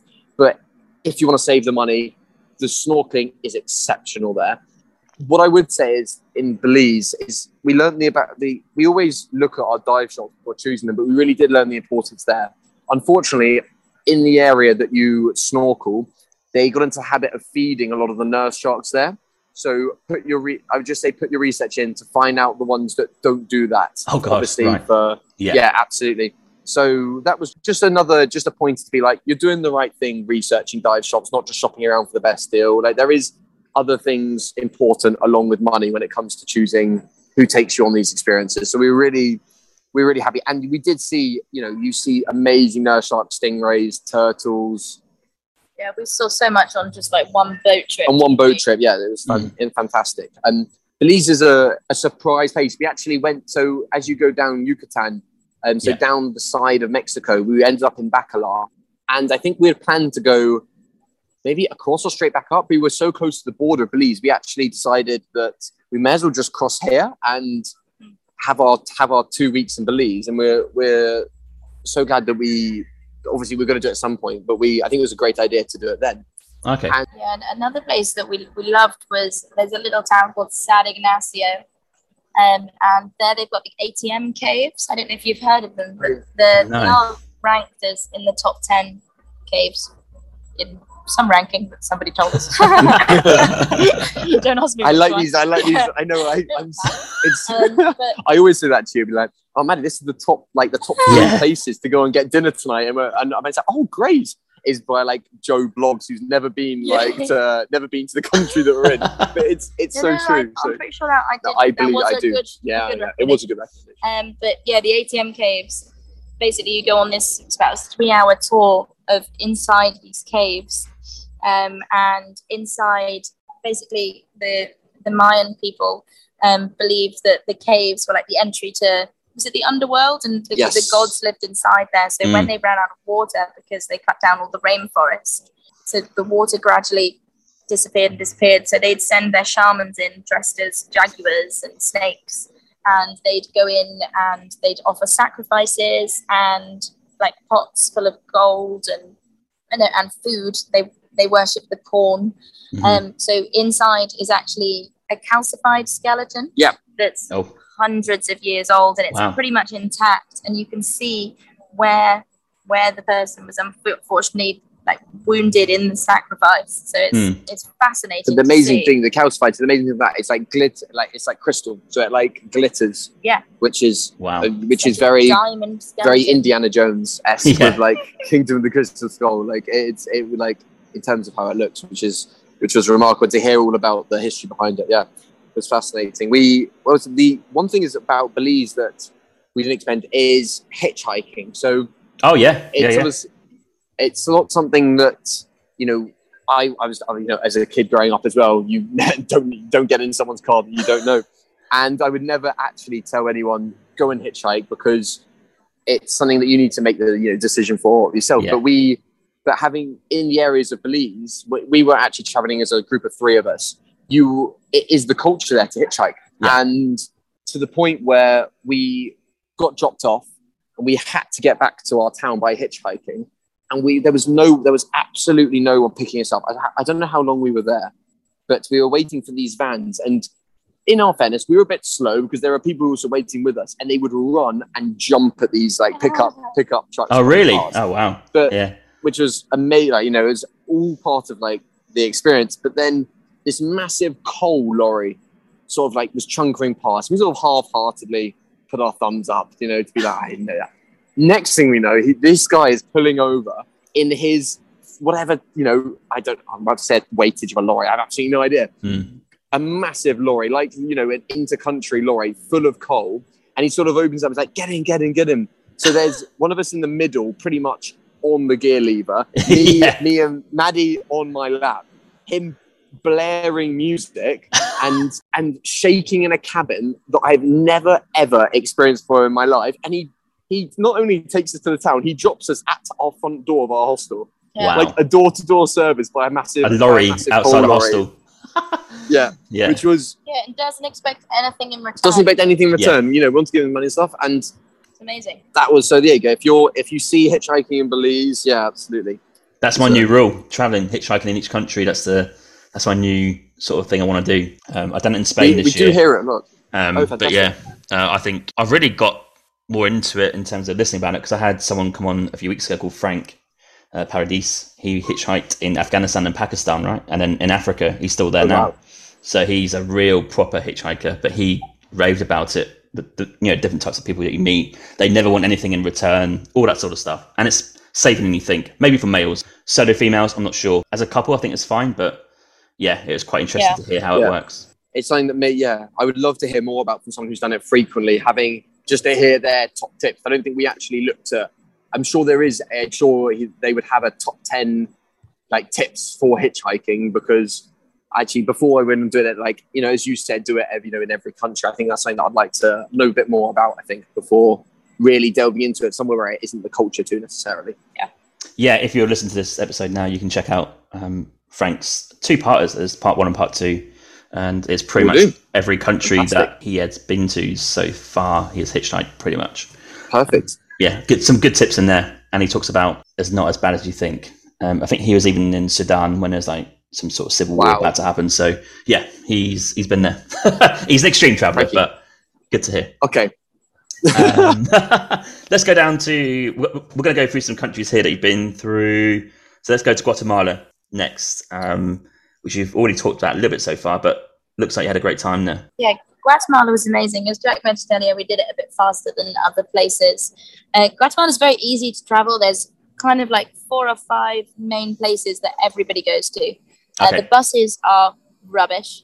They will be little shuttles around that take twice as long because the roads are rubbish, apart from the one road that goes from the south to the north. And the only reason that's good is because the cartel built it to traffic drugs. Right, okay. So Yeah, as the locals told us. As they told us, okay, that explains why the road's so good. The cartel did a better job of building their roads than their government. It's and you wonder why they sometimes, we'll have some cartels. Like, you do wonder, don't you? Like, why can't the government just do it? Well. Yeah, exactly. It is a bit mental. One of the highlights of Guatemala is definitely climbing the volcano Acatenango. Mm-hmm. I'm not sure if you've heard of it, but it's Acatenango itself is not active, but it's right next to Fuego, which is active. Right. It's a good 6-hour hike up, and you sleep at the top in cabins. But I would say it's 6 hours, but doable for pretty much anyone, I think. Yeah. You can put your mind to it. They give you breaks and snacks. You can take as long you can take as long as you need. You sleep at the top, have a lovely dinner, and then there's the option that we crazily did for an extra 4.5 hour hike up and down to actually go to Fuego, which is the active volcano. Yeah. But you can see it from the top of Acatenango as well, and it erupts every 20 minutes. If you're prepared to potentially be reduced to tears like I was, then it's totally worth it once, because you get to the top and you feel like when the volcano explodes, you feel like the lava is going to land on you. That they give you a little, like a glass of, like a little cup of wine, and you're sort of like crouched, like shuttered down together and stuff in the pitch black. Tears are necessary potentially, but it is amazing to do once, and we would recommend it if you get to Acatenango and you're filling up for it to push on and give it a go. But Acatenango itself is definitely worth it. Oh god, the view from it was a unique view. I think to see a volcano erupting is one of a kind, and you see it in the day, and it's just smoke coming out of it. But it is still lava, but it just looks like smoke. And then as soon as the sun goes down, you get the stars behind it and just this like gushing red lava coming out of it. It would definitely not be safe in anywhere other than Central and South America. I think I've had to convince my partner Emma to do that, because we went to an active volcano in Vanuatu and we climbed up, and it's all kicking off, right, the lava, and you feel like it's going to spew in your face. And we got to the point where it was dark and you could see it when it's like ridge, but then the sulfur blows in your face, so like you got stinging eyes and it smells. Oh my god, I'm gonna fall in. So I think it was a great experience. Like you say, it's a one-off experience. It's a one-off experience. But I would do something like that again, like especially where you guys are describing now. But Emma might have to be convinced. Another option for a crazy experience in Guatemala is, I'm not going to remember the name of the cave, but it was up near Champy. It is a set of caves where they're all water lined. I don't know if that's definitely not the correct technical term, but there's filled with water as you walk through them, and you just have to swim through parts of it.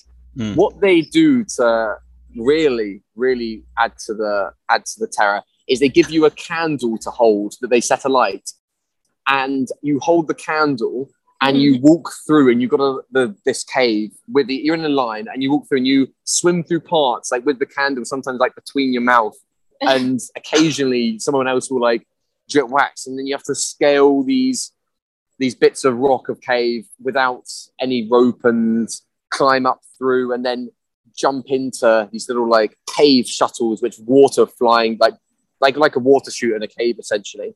In the pitch black with your little candle that the guides will then turn around. If yours go out, they'll go, here's a new one, and throw it pitch black. You're about 6 meters away, and they'll chuck it to you pitch black, potentially lit as well, to really add some danger. So that was fun. And really the top of it was, and I don't mind, I love this experience. The guide that we had was, for better the word, he was very eccentric. So he would then go underwater at some times, swim back along the line, and grab your ankle and pull you down into the water. No chance. Not having that. As if the cave monster, something out of like a film, has come and grabbed you. So if that's your cup of tea, it was again a crazy experience once. Yeah. It was amazing. It was fantastic, and there was actually, Guatemala was a real surprise. The wildlife in Guatemala was, we went to Tikal, which is the ruins. Yeah. So in Mexico, you've got amazing ruins. Just, in Guatemala, not as known, but I think, equally as beautiful, spectacular are these Tikal ruins and these temples and the views out across the jungle, the wildlife in there is amazing. So if, for whatever reason, you haven't got the time to see the ones you want in Mexico and you're popping to Guatemala, I would highly recommend. I would recommend going to Tikal anyway. It's so beautiful. It is stunning. We went for sunset. It's in the jungle, so you get the experience of the jungle, as well as you can actually climb the ruins, which you can't do in Mexico. So you get this view from like, I think they're like 80-foot high ruins. It's amazing. Okay, yeah, I think it's on my list actually. Yeah, I think I will go there. I think I've done a bit of research on that already. Yeah, definitely. Fantastic. Down to Honduras, you put only Utila. We stayed in Utila for 3 weeks, and it was the only place that we went in Honduras. We had friends that did go on to visit other parts of Honduras and had an amazing time. Utila is a place that we had researched, and the diving there is some of the cheapest in the world. And I want to do my advanced qualification there. We wanted to do loads of dives together. And that's exactly what we did. I think that we committed our time to doing that in Utila. And, I don't want to say safety reasons, but we were told that Honduras is not the safest place to travel around. So we kind of decided that we're going to love our time in Utila. Let's do that. And then, unfortunately move on. Because I know there are some amazing lakes and stuff to see in Honduras. Yeah. But Utila itself was, 3 weeks. And I'd actually advocate for something that we did in Utila, which was going on Facebook Marketplace for accommodation. Ooh, okay. Maybe groups, maybe Marketplace. Right. Utila has an amazing community, like for backpackers and expats, that they all are so unbelievably helpful. If you want to look at a really supportive community for an island, have a look at Utila's. Definitely have a look at the Facebook pages. And we trawled through them and found an amazing one-bed sort of apartment in these sort of collection of like cabanas for a really reasonable price. We found an amazing dive shop, Parrots dive shop, that we absolutely loved. And we then had an amazing time having our own space. And then having the really sociable environment atmosphere of a dive shop. Wow, that's awesome. Yeah. I was really happy with how we did Utila. I think that was and I think using Facebook groups, especially the communities, they're fantastic. I don't know if you've had a look at some of the ones for, the trips you've been to and stuff, but I would definitely recommend getting on them, because a lot of the time it's people who live there and have lived there, especially in places like Utila for 15, 20 years or so. Yeah, I'm in the Facebook pages for every single country we go to. I'm still in them all. That's a great tip. That's a fantastic tip. I didn't even know that was even a thing. That you get in Facebook groups and people just put the hey, look, it's free for 2 days, whatever.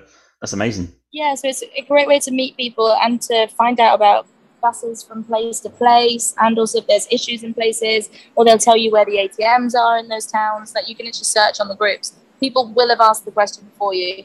Yeah. So, or you ask your own question. It's so good. Yeah, really. Yeah, probably one of our biggest tips, actually. I really love them. Okay. There's an abandoned hotel in Utila. Yeah. That we got told about by our dive shop and by some friends, that you can climb to the top of, and you can actually look out upon that sounded so like a fairy tale. You can look out at the whole of Utila, down through the bay and stuff, from the top of an abandoned hotel. What's that called? The hotel? I'm not sure what the hotel's called. You'd have to ask at a dive school, and they'd know exactly what you mean. Right. Yeah. Okay. Absolutely. Hotel with a view of Utila. That's what I would go. Yeah. With. Okay. Yeah. The diving Utila. There was also some lovely. The collection of islands there. Also some lovely islands. And actually, do you know what something? James reminded me of You said you had that doctor in where you volunteered with the camel Dr. safari. Dr. That wasn't a doctor. So in Utila they have Dr. John, who's also not a. As far as I'm aware, no, he is a doctor. No, sorry, he is a doctor. Sorry, he is a doctor. But he's mental. But there's a song about Utila, and it's about when you go to Utila and you never ever leave, and it's an amazing song. But it's on YouTube. It's on YouTube. It's really really funny. Definitely expletive to say, but Dr. John makes an appearance in the video. Right. And you see some posters about Dr. John. They all wear his t-shirts. He's infamous. He is infamous. Yeah. So there you go as well. If you want to, try and find Dr. John in Utila. These doctors all got these outfits, haven't they, that people try to recreate. It's interesting. Interesting character. That's one of the reasons why to stay somewhere a bit longer, right? Just to get to know these guys.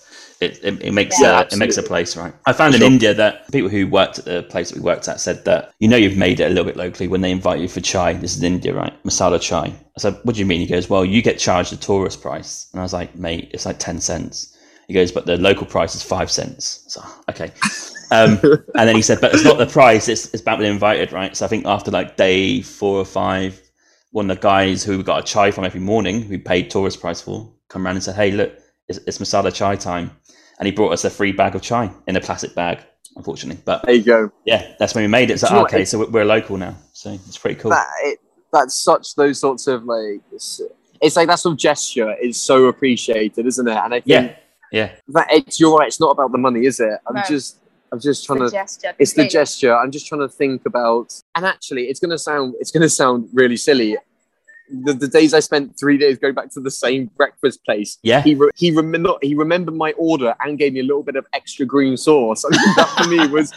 I was like, I've made it here. I spent 3 days in this place. I've made it. But no, so it's not quite obviously not the same. But that kind of gesture. It is that, isn't it? It's definitely that. You've just reminded me of another story as well in Darjeeling in India, which is the other side of where we were a minute ago. In Darjeeling, it's in the mountains, right? So it's quite high altitude, a little bit hills up and down. It's a nightmare. But anyway, we found this one breakfast place, and like you, we don't go somewhere twice. But this guy, I think he was Nepalese actually, but he lived in UK for a bit, and he would do proper hash browns breakfast. So he'd shed the potato, crisscross it, combine it, and fry it. And we went there every morning for like 5 days, and he just knew our names, knew our order straight in.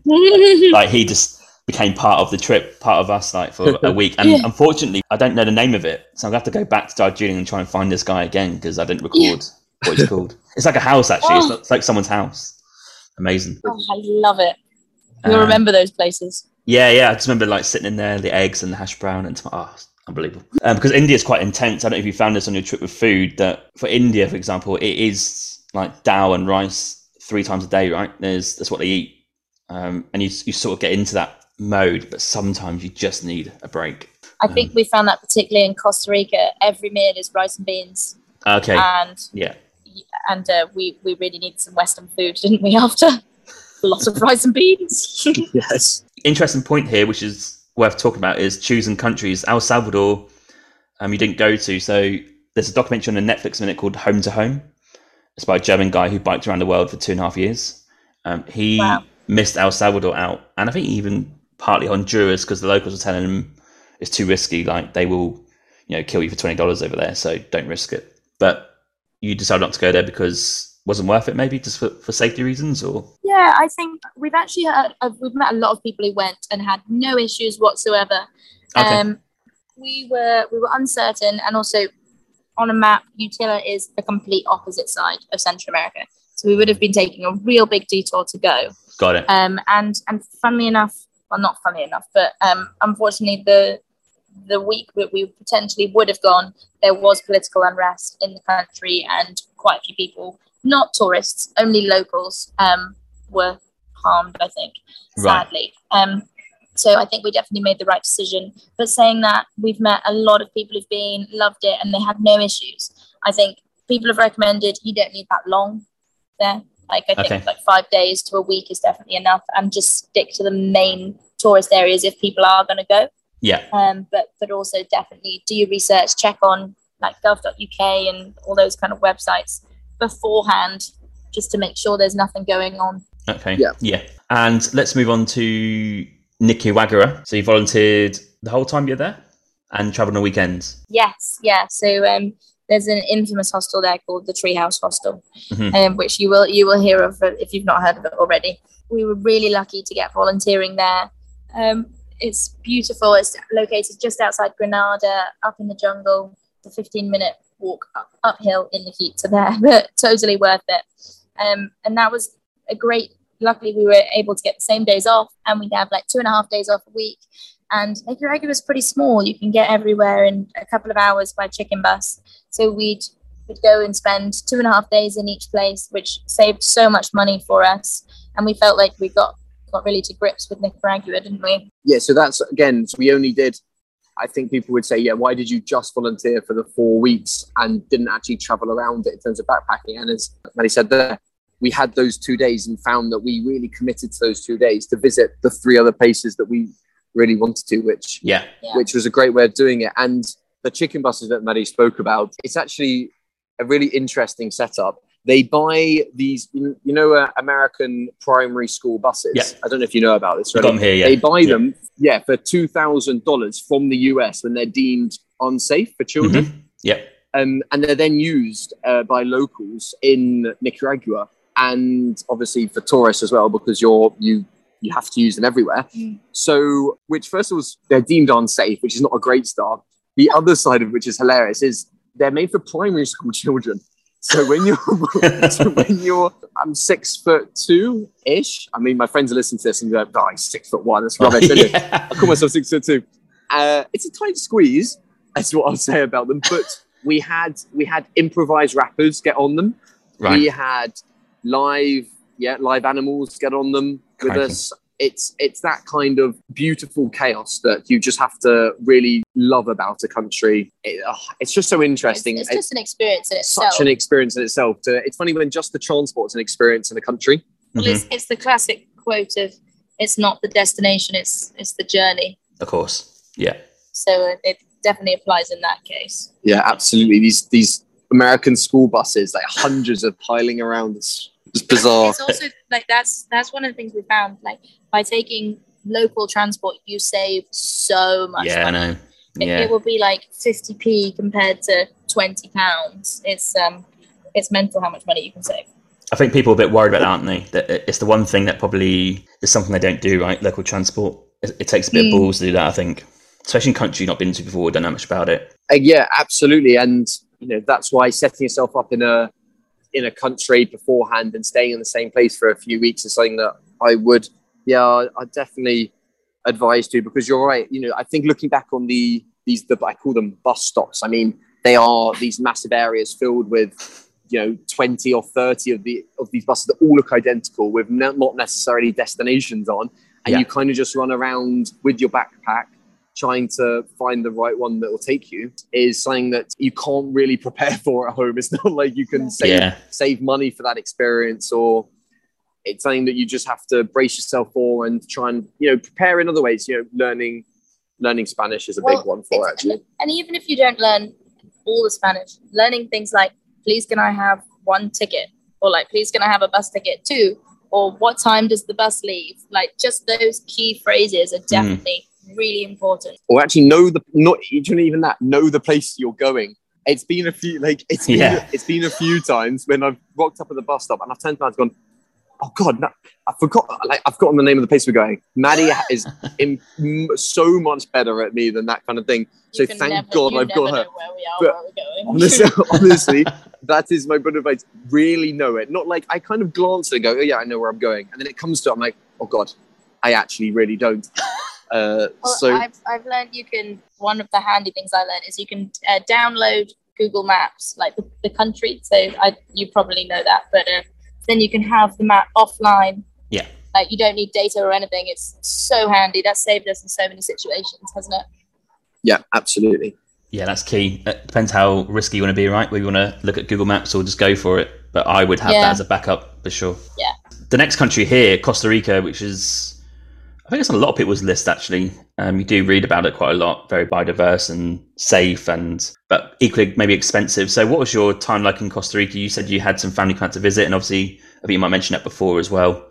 What was that like for your period of time there? Yeah, we were really lucky that my mum came out to visit in Costa Rica. So we weren't backpacking. We still did it. We did the same route that we probably would have done, but we stayed in nicer places and ate out more restaurants, which was really lucky. We were really lucky about that. I'd definitely say in Costa Rica, it's really good to get a car. The buses are rubbish because generally it is more expensive and people have more money. Everyone has cars. So the public transport is not great. But there's some absolutely incredible places. You fly to San Jose, went to Monteverde, which has like the hanging bridges and the cloud forest. Went to a sloth rehabilitation center. Oh, nice. That's impossibly cute. That's really sweet. I think it has 28 national parks, or something crazy, or 28% of the country is Oh, here's another fact. 28% of the country is full of national parks. They have 28 national parks. No, I think it's 28% of the country is full of national parks. Okay, yeah. It's national parks. So we went to 3 different ones, I think. Yeah. Manuel Antonio is amazing. It's along the coast, and we saw sloths climbing there, and some of the beaches along there are constantly ranked in like top beaches around the world. Yeah. And then Corcovado Park, which is further down in the Osa Peninsula, near where we volunteered, was absolutely amazing. You go from Drake Bay, or you can go from the other side as well, and crazy boat journey where we really thought we were going to die and capsize. And not because we were going to capsize, we were like, I think we'd be fine if we capsized, but the waters you can't swim in because they're full of hammerhead sharks and crocodiles. So it was a lose-lose situation, wasn't it? Yeah. And it's when he pointed out the boats to our right that had sunk on the way the previous day. Really set in. But I think we both found really interesting, we absolutely love, was Caño Island and Corcovado are controlled national parks. So they control the number of people that That's can. Good. So Caño Island we dived in, and Corcovado we went on like a guided safari walk, and seeing the difference between a controlled national park where they really limit the number of people who can go in, it's incomparable. I think if you look at other national parks, you could say, oh, but everyone stays on the same tracks and only goes to the same places. If you then go to these places, then yes, you might detour a little bit more off the beaten path because there's a controlled number of people, because it's restricted in fantastic ways. You then see more, and the wildlife is much more natural there. I've never seen so much wildlife in my entire life, and I'm convinced it's because they do control the number of people that can go to these places each day. Oh, definitely. Like the scuba diving, I think we saw over 20 sharks, even more stingrays. We saw a seahorse, an octopus, and like all just in. We only did 2 dives. We saw everything you'd hope to see on 6 or 7 dives in one. Yeah, I think that's probably the best way to describe it. And we saw dolphins on the way there as well.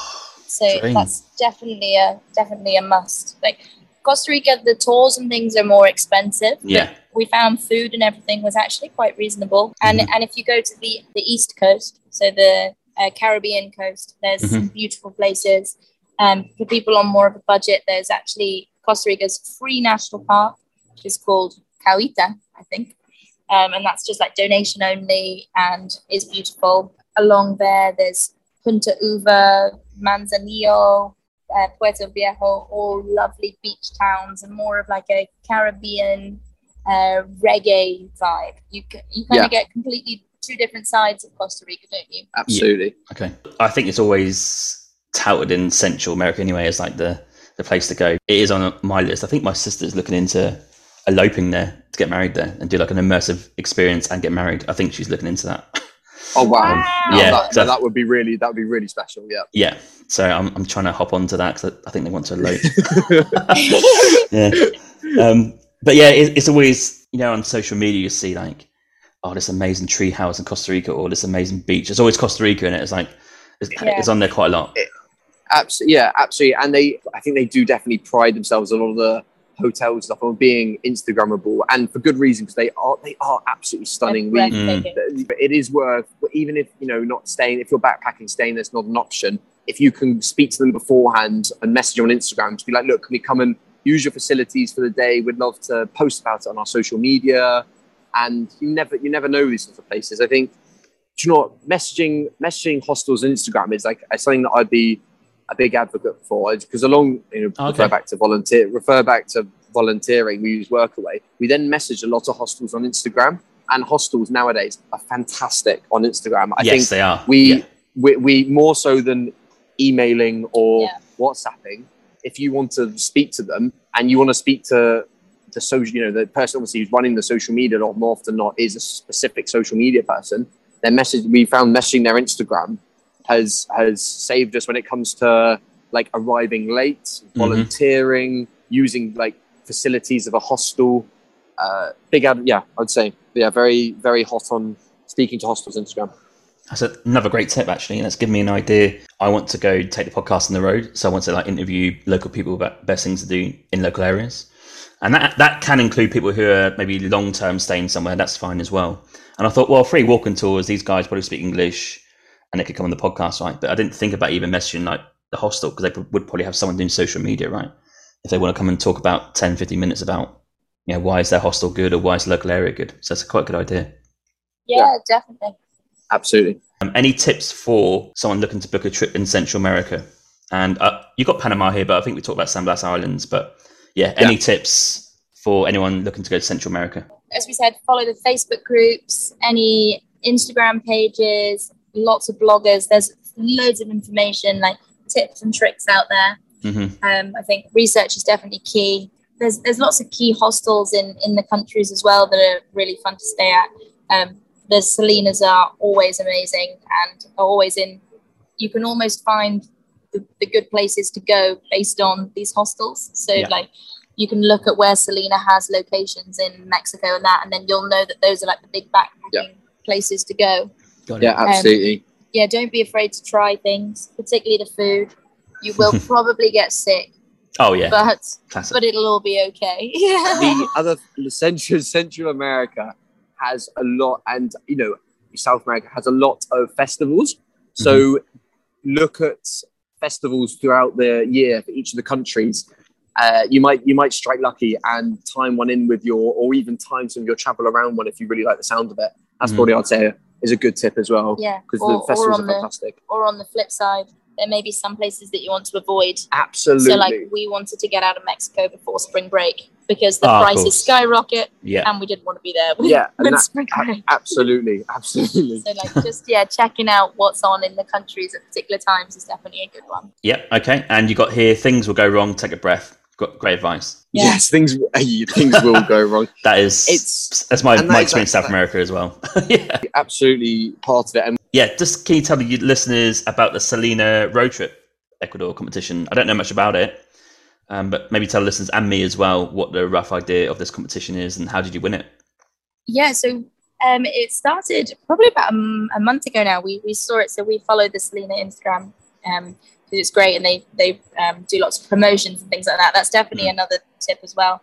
Like follow the hostels because they'll quite often do 20% off or things like that. So we saw this on their Selena page and we were like, we might as well give it a go. The first thing was it was just lots of questions about you and what kind of things you'd bring to it. And then basically we had to do lots of different challenges over like a 3-week period. A lot of it revolved around like content creation and social media and different aspects like that. So like we had to do a video telling people that we were entering this competition, which we did. We went paragliding and recorded ourselves telling everyone we were doing the competition whilst paragliding. That's awesome. Which was definitely a bit different. So basically they're running this road trip around Ecuador for 12 days. They've got, I think it's been 12 road trippers who were chosen from all around the world. I think the main reason is because Ecuador is trying out not the main reason, but one of the reasons is Ecuador is trying out a new nomad traveling visa. So they want to kind of show people what Ecuador's all about. Like we've found, particularly traveling South America, a lot of people go to Colombia, a lot of people go to Peru, but not as many people go to Ecuador. There's actually so many amazing places to go apart from the Galapagos. And it's all about experiencing the culture and the places there. So we've been really lucky to be one of the few winners of this road trip. So a 12-day road trip with some amazing people, really. And when do you sort of start that then? We set off from Quito on the 18th of September. It's kept as a bit of a mystery, to be honest with you. We know like 4 of the main points, which I could not enjoy more. I think I love the fact that it's going to be like we're not going to know what's going to come, and we're going to adapt and enjoy each individual, like each experience as it comes. I think that's something else which we've really tried to make an effort for, is not to try and look at too many photos of places. Key. Again, really key for, because it's so easy to be like, look at this amazing place, like I went here, and to be like, I'm literally going to see that in a few days. It is beautiful, but I want to experience it myself for the first time. So try and do that as much as possible. And Silliness, they're a fantastic set of hostels, and we're going to be staying in Silliness as we go and documenting the Silliness. So if anyone has any advice about staying there, then we'll be putting it on Instagram and putting a lot of our trip on Instagram. Actually, I think it's all being documented by social media influencers and by media along the way. Okay. And yeah, you say here you can be on their social media. So Selena Road Trip Instagram. I think I started following them yesterday, actually. And Selena Ecuador pages as well. So you're going to be all over sort of social media and maybe magazines and press conferences and stuff like that as well. Yeah, absolutely. We've got, if you follow the Selena Road Trip, Instagram is the one that I think will be posting most of it. I think we're going to do some stuff before our trip as well from our Instagram. We're so lucky to win. Thousands of people entered. So we want to try and put as much stuff up on there just because we want to encourage people to try enter this kind of thing. We always go on Instagram and comment on like the smaller competitions for everything else, being like, tag your friend to win this. And we never won. So when this opportunity came up to do a competition that involved a set of challenges, we actually thought this is kind of, we love doing challenges. We love doing games. Yeah. So we'll give it the best we can. And it absolutely paid off. So we want to really encourage people to really put themselves out for and go for this kind of thing. Yeah. So congratulations. That's awesome. And it's super exciting, isn't it? It's a unique experience, I think, when you travel, right? To do something like that. Because the exposure you're going to get and the way you had to win it is quite unique. Like it's a cool thing to achieve. So it's a top-notch achievement, I think. Oh, definitely. And also to be like thrown in with, I think, like a bunch of other people from all around the world and to travel with them, like everything will be done together. I think we're hoping that it's going to create like a really nice like family bond. Yeah, absolutely. Yeah, we're really excited to like meet the other road trippers and experience it all together. Awesome. So that's a month away as we speak today. So are you going to stay in the same place where you are now for a month? Yes. So we've got literally up until the Ecuador road trip. We're going to be here for another month. Then we're hopefully going to do the Galapagos for probably about a week, because I'm not sure we can afford any more than that. And then my mum's going to come out again. our other travel companion. And we're all going to do Machu Picchu, which sounds great. Then I think we're going to try and find some more volunteering, aren't we? We're unsure.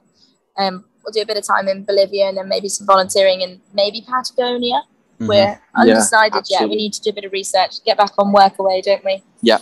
I'm really excited. The World Cup is at Christmas this year. So between November and December, the Football World Cup. So we're going to be in South America for it, where obviously football is a religion to a lot of these countries. So I'm really excited to experience what that's going to be like. We've heard the Argentinian national football matches are some of the craziest things that you can do. So we're going to really try and, well, first of all, we're going to buy a football shirt, the correct football shirt for the country. Because at the moment we've got Colombia football shirts, and I'm not sure that would go down too well wearing them in Argentina or Chile or Brazil, any of those. Yeah, absolutely.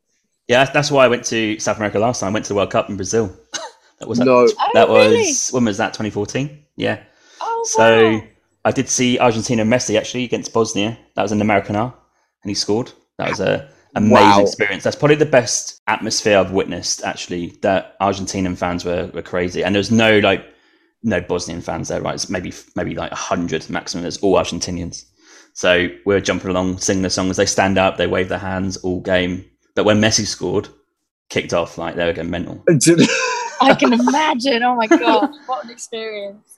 There you go. Well, I do hope that's the thing. I hope that Argentina go far. If we're in Argentina, I do hope they go far in the competitions. Yeah, you want them to win, don't you? Oh, absolutely. Oh, I want to see Messi score now. Okay, I won't hold any expectations too much. That's amazing. Did you go specifically for the World Cup, or were you just there? So I done my 6 months Australia work visa, and then I was always going to South America, right? But that was like you guys have said before, that was the fixed. Had to be at that point, and I was leaving at that point. But I was carrying on like by land through South America after that. But yeah, my friends came from UK. We unfortunately went to the England games against Uruguay when Suarez knocked us out. And then that was in Sao Paulo. We're there for that. That wasn't a great game. I didn't like Sao Paulo as well.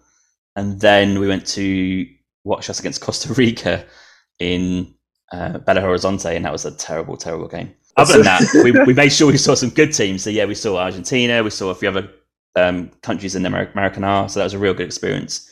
We based ourselves in Rio, so that was the hub, and we went out to, like, by train or bus or flying to the other places to see the games. Incredible experience. Brazilians absolutely love their football, and so do Argentinians. Yeah, we're going to put ourselves in the craziest, like, fan zone that we can find. Yeah, when I go see the game, obviously it'll be a guitar. They hopefully have these fan zones with big screens. They will. Yeah. So that's what we're going to be finding and getting really involved with it. Yeah, the fan zones in Brazil were on the beach. So Copacabana Beach and Ipanema Beach. I think Ipanema maybe not. Copacabana or along the beach, like 2 or 3 fan zones. You go in there. Wow, that's it. I wonder if they, instead of throwing the beers, like they throw like pina coladas up instead of the beaches. It's the caipirinhas, right? The caipirinhas. Caipirinhas, yeah, they throw it up in the air. They're lethal.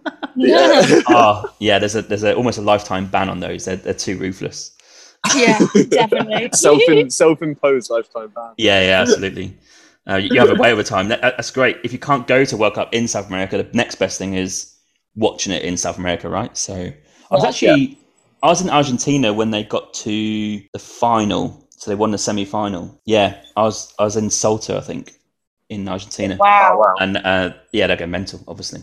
And then we're in Chile when Brazil lost 7-1, right? And the Chileans were all supporting Germany, and they don't like Brazil. So don't wear Brazil shirt in Chile. Some things don't change, do they? No, some things don't change. Yeah, absolutely. Well, we should be used to that, because wasn't it that rugby advert that went out when it has all France? It has France, Ireland, and Wales all going England, and it's like it's not who you love, it's who you hate that you have in common. It's who do you want to lose the Six Nations? Yeah, who do you lose the Six Nations? England. Yeah, that was like we're used to that inter-country rivalry, aren't we? Yeah, I think you'll find that in South America big time. Football is huge, right? So you're gonna just plan your shirts carefully. I think like Colombia and Chile, I'd be fine that shirt, right? But like if you start wearing maybe the bigger teams, if you like, Brazil, Argentina, in each of their countries, that's a no-no. But also in other countries like Bolivia, if you wear Brazil shirt, they'd be like, oh. If you wear in Chile, like, oh, like it's Brazil, Argentina, they're the two that get the most stick, I think. We'll be very careful. Okay. And so your plan is, as you said before, at the start of the episode, 9 months to go ish in South America. I guess you're going to go to every country possible, or do you have certain countries that you're going to go to? We're going to try and do most of them, apart from the ones near the top. Obviously, Venezuela's a no-no. Yeah. We're going to try and do like a couple of days in Paraguay and Uruguay. But the main ones that we're going to do: Ecuador, Peru, Bolivia, Chile, Argentina, Brazil. I mean, awesome. Brazil is so big, I think you could spend 6 months in there. Just know yourself. 100%. Yeah. But yeah, that's the rough plan. And Machu Picchu, again, it's another great thing to do. Have you booked that already, I guess? No. Oh, okay. We're kind of last minute people, aren't we? And my mum's even worse, and she's doing it with us. So we're in the process now of trying to do some research, trying to find the best ones. We want to find one that's obviously not crazy expensive because we're on a budget, but apparently a lot of we don't want to name it, I don't know any names, but the cheaper ones, some of the porters are not treated as well. True. So we want to make sure that we get one that's the porters and everyone that helps you along the trek treated well, and they get food and accommodation, and obviously you're paid fairly and everything. So because that's really important. Yeah, I'd done my research at the time. I went with SAS Travel. They're based in Cusco. And I'm going to write it down. Maddie's got her notes out. SAS Travel. Thank you. They seem to be legit. They're great. Like, we even spoke to the porters at the end. We all gave them a tip and thanked them. And if there's one bit of advice I'd give you maybe for the porters, try and learn some Quechuan, the language. They don't know English. They probably won't speak English. Maybe the head chef spoke English to us, but like the rest of the porters didn't. And they're quite shy. And I felt like Spanish was maybe okay, but if you learn Quechuan, you might be able to get a bit more of a conversation. Make them feel a bit more friendly to them, because I think they're a bit intimidated by a group of 12, 13, 14 sort of white travelers there, right? Kind of hitchhiking around. So that's my one bit of advice. If I was to go and do it again, I'd learn Quechuan, the local language. Okay, there you go. We'll definitely learn some greetings at least. Yeah. Just something like that, because none of us spoke Quechua and a few of us spoke like some basic Spanish. I know the guides were there, but there's like translating from them. It'd be good to speak to them directly, like ask them like, how you doing, like directly, not through a guide or through someone else. Yeah, definitely. Perfect. Lovely. Is there any other top tips that you'd give for any of the countries? I love Bolivia, so that was my favorite. It's also one of the cheapest in South America, maybe the cheapest. Done some crazy stuff in Bolivia. So we've done the silver mine tour in Potosi, and if you love experiences, so this is like head torch on, helmet on, a working mine, and you can do a tour and climb up ladders in the dark and go and speak to the miners. But you can also buy miners some presents before, right? So I bought some dynamite from the market, which is not something you do every day, right? So I bought children's books and dynamite, and I gave them to the miners as almost like a tip, really, like thanks for letting us come in your mine. So you go to the market beforehand, you buy your gifts. Coca leaves is a must, like you buy them for them as like expected, and then you go into this tour, and it's pretty cool. Just to kind of hear some explosions in the mine and walk around and get a bit of a tour. I am seeing like Looney Tunes, like was it like TNT that you're like carrying down there yourself? Yeah, oh my God. It is a strange experience because you are carrying TNT. It is. I don't think you'll get that many incredible. other places. Well, there you go. We are 100% be doing that. I don't know the tour company's name, but I think any hostel in Potosi would have that. So I think that's not a hard thing to find out. That was a highlight. Death Road was obviously a highlight. It's a classic, but biking down Death Road is a must. Yeah. That was a bit of a highlight. And Bolivia is also, I didn't go to the east, but it's a part of the Amazon, right? So Cochabamba, that far east. I think that's worth doing. Maybe a bit cheaper to go and do some tours from the east into the Amazon. Oh, nice. Okay.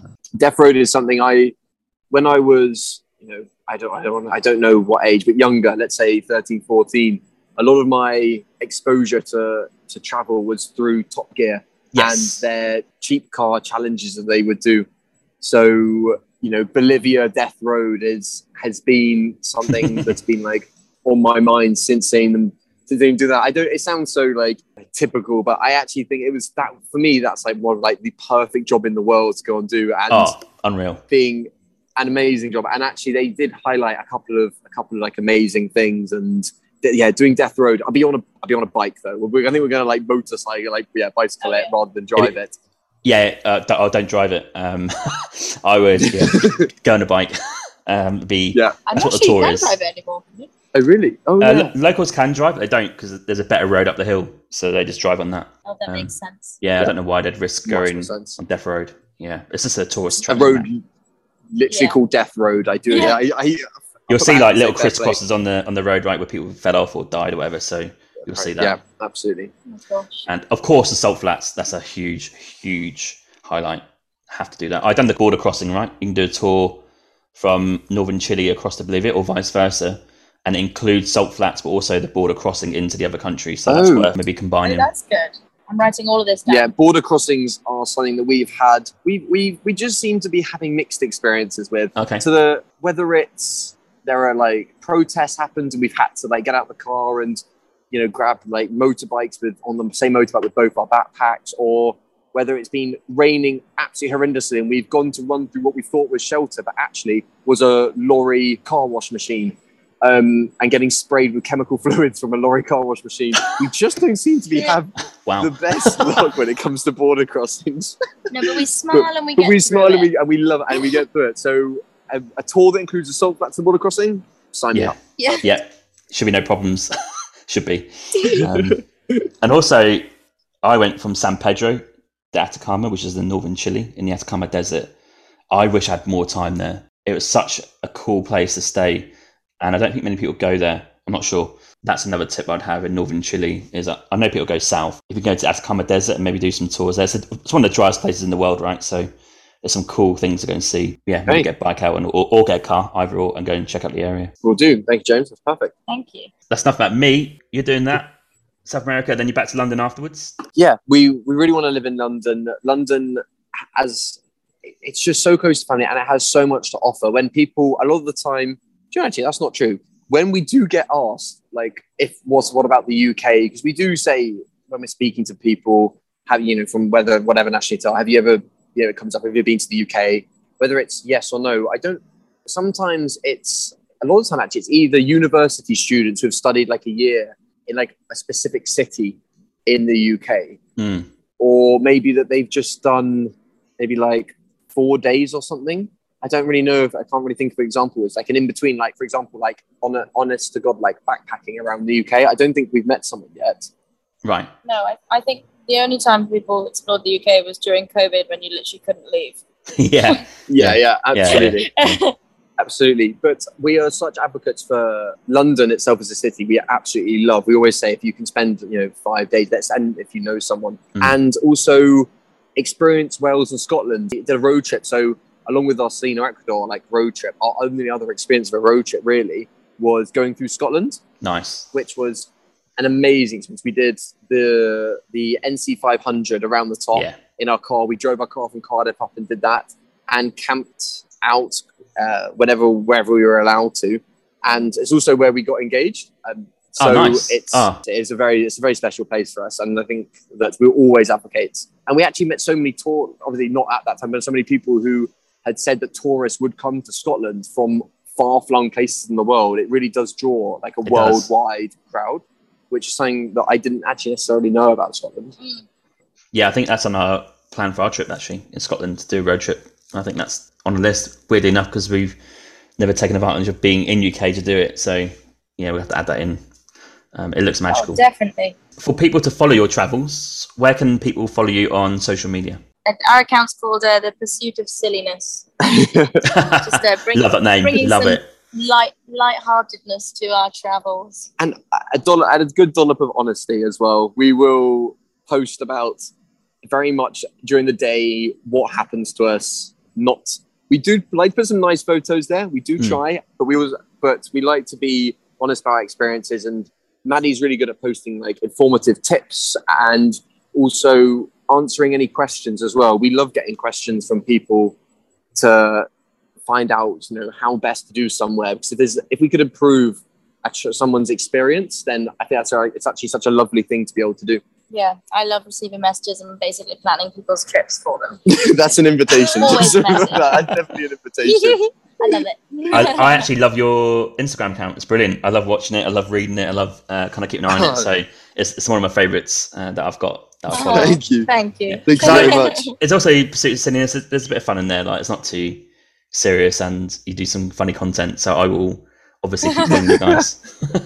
We'll hopefully do a bit more. Yeah, absolutely. And there'll be a link in the show notes for people to access that as well. Oh, thank you, James. And we will obviously, thank you so much for having us onto the podcast, which you said at the end. But we've been looking forward to this, massively for a while. And your podcast is fantastic. We will be recommending it as a travel tool as well as entertainment because it's actually something that you get asked so much is, what are you reading? What podcasts are you listening to? What's he doing? So, and word of mouth in travel is just gold dust, really, I think. Yeah. It's such a community for that. Yeah, I really appreciate that. And I'll tell you where I was going with it, right, with the guests, is that I interview a lot of guests who are maybe not traveling at the minute. It's like a lot of past experiences or what they've done. I've very rarely, apart from Frank a few weeks ago, a couple of part 1, part 2, and you guys, you're actually traveling at the minute. And it's quite cool. It gives me a bit of a buzz to hear about your guys' trip, because it's like, it's a bit of inspiration for me. And it's a bit different to maybe hearing about a past trip. I'm like hearing what you're doing right now. It's quite cool.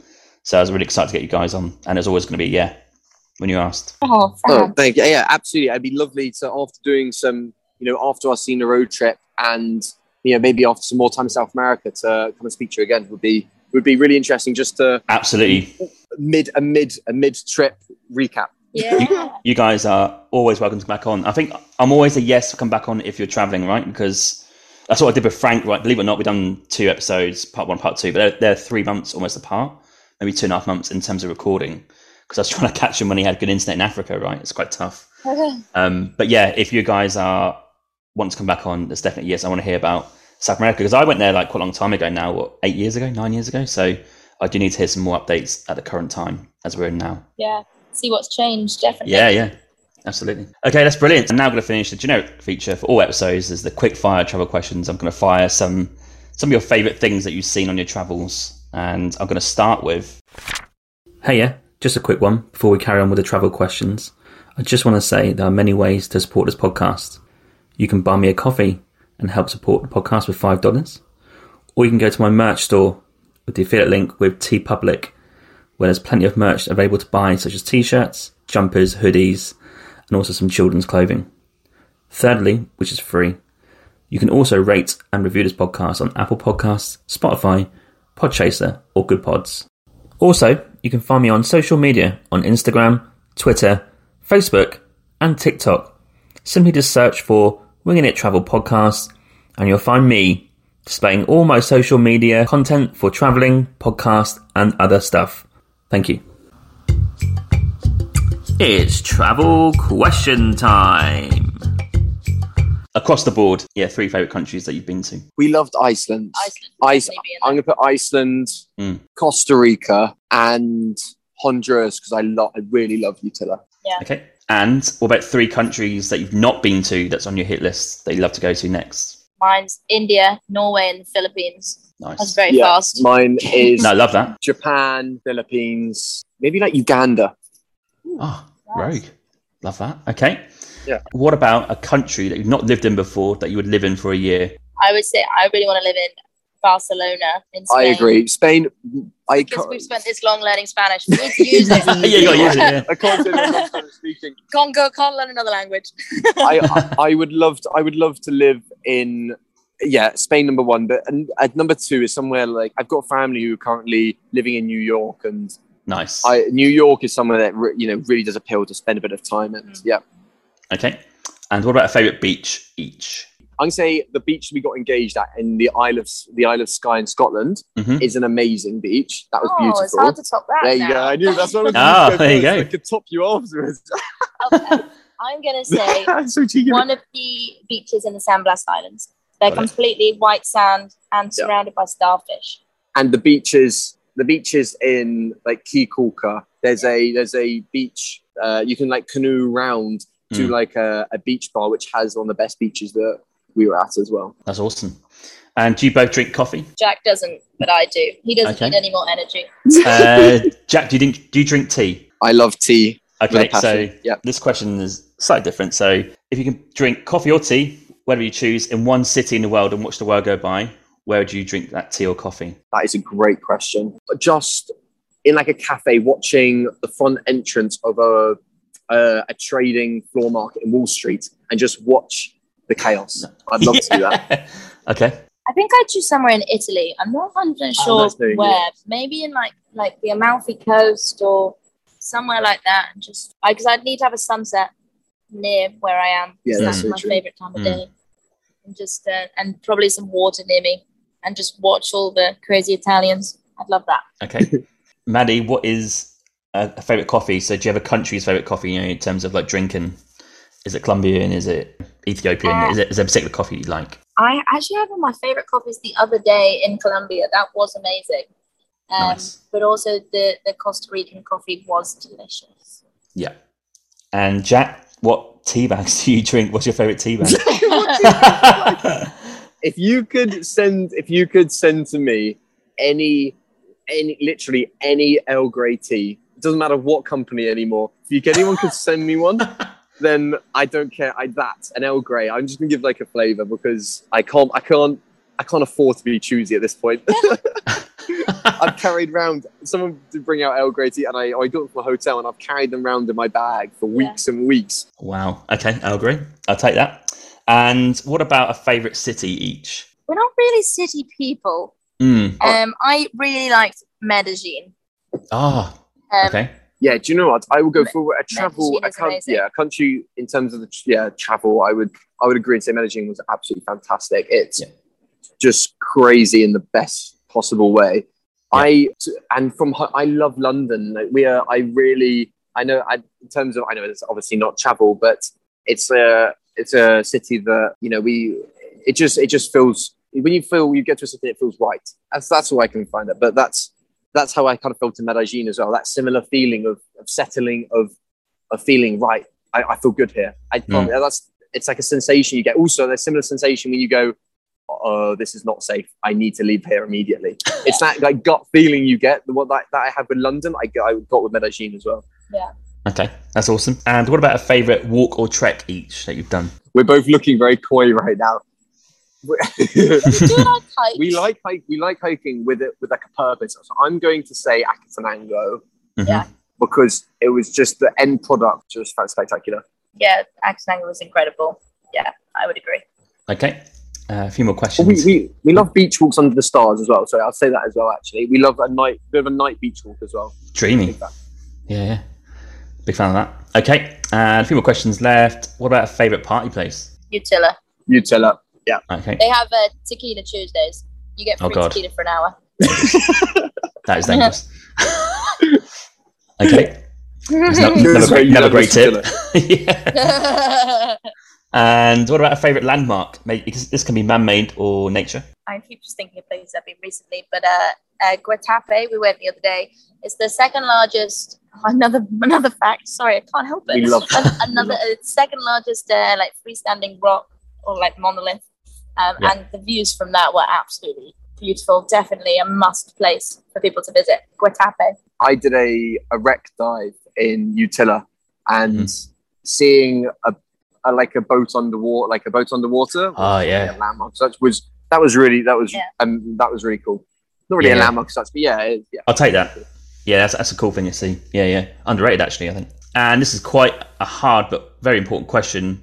Your favourite cuisine that you've experienced on your travels? Oh, James. Mine's Thai food. I love Thai food. That's my number one, Thai food. Yeah. Yeah, okay. Hands down. Experience on my travels. I would love to say I've been to Japan, so then I could say sushi, but I can't. I'm going to say Vietnamese food. I love Vietnamese food. Okay. Yeah. Awesome. And what about a favourite high adrenaline activity that you've done? I love whitewater rafting. As an activity that we've done and would absolutely do many, many times again. That's so true. We actually have that. There's apparently like a 2 or 3 day whitewater rafting tour that you can do where you raft down the river, you then camp and raft down the river in Chile or Belize, Peru. So that's something that we do here. So I'm gonna. I agree. I think that's really good actually. We love paragliding. We love paragliding. We love diving as well. But diving is something that we've done quite a few times. Say it was that high adrenaline? I don't know. When my partner's tank burst, that was very exciting. My adrenaline was but I know exactly what you mean. I would agree with you actually. Whitewater rafting is something that we'd love to do again and make a thing out of. So much fun. Okay, awesome. And 2 questions left. The penultimate question is: what's been the country for the best value for money overall? I'm tempted to say Colombia. Do you know what? I would absolutely agree with that. Actually. You can go whitewater rafting for £12 for an hour. Oh wow! Bloody hell! Yeah, for value. And paragliding £20. Oh, that's on my list. Paragliding. It's up there. Yeah. It's best for activities wise. I would say you get the most. You can do the most. Yeah. Colombia. And travel as well. Yeah. So absolutely for your bang for your buck, Colombia. Brilliant. Okay, and the last question, which I do ask all the guests, is if someone's thinking about right now, they're not sure of why to travel, or even maybe trying to make that leap to go traveling, maybe a bit scared. What are some words of advice that you can give them? And maybe just share what is the purpose of travel that you think as well. Just remember there's probably 1,000 other people who are in exactly the same boat as you and who are willing to connect. Travelers are some of the friendliest people. You can literally talk to anyone and you can message anyone on any form of social media and reach out and guarantee someone will reply to you. If not, 100 people will reply to you. For me, I feel like the purpose of travel is to expand your knowledge of cultures and cuisines and places and just experience things that you can't really experience in your own country. Yeah, I'm going to the end bit first. I think that what traveling to me it's like intelligence and where you're off is so quantified nowadays with grades and what sort of you doing exams outside of school and with work and stuff like that. But actually, maybe it's more life experience, and that's how we feel like we improve ourselves and advance ourselves. Very, very quite intelligent and things sound like coming from me, to be honest with you. But that's kind of the best way I can describe it. It's how we feel like at this moment we want to advance ourselves rather than the standard 9-to-5 job, which we will go back and do, and I'm sure we'll hopefully go back and find something that we love.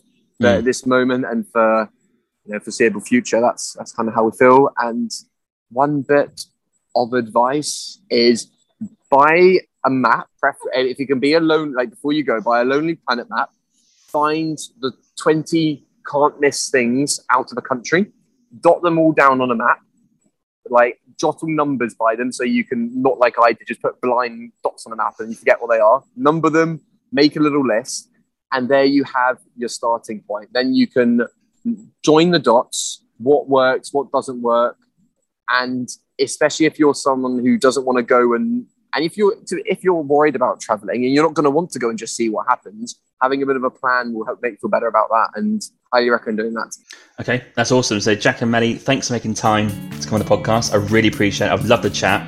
I've learned so much, got so many tips, and it's very inspirational for me to hear about what you guys are doing, what's next, and it's going to inspire me to travel in the near future. So thanks for coming on. Please feel free to message us anytime. Anybody. Yeah, absolutely. Thank you very much, James. Thank you. Thank you. Thank you for listening to my Winging It Travel podcast episode today. You can find me on Instagram at James Hammond Travel or Winging It Travel Podcast. You can search for both. I release weekly clips of this podcast episode, as well as photos from the last 8 to 10 years of my travels. You can also follow me on TikTok, Facebook and Pinterest by searching Winging It Travel Podcast. I do release daily content to do with travel and the podcast throughout the week. Also check out my website, jameshammond.org. There's content about myself, my travels, and there's also a newsletter sign up as well as a contact form. Finally, please rate and review the podcast on Podchaser. This is my platform of choice. Alternatively, you can rate this on Apple or wherever you get your podcasts from. This really helps the podcast gain a bit of traction for the future in terms of guests and content. And I'm glad to see that you guys are listening out there, reviewing it and enjoying the content so far. Stay safe, stay humble, keep listening, keep travelling, and I'll catch you soon. Cheers, James.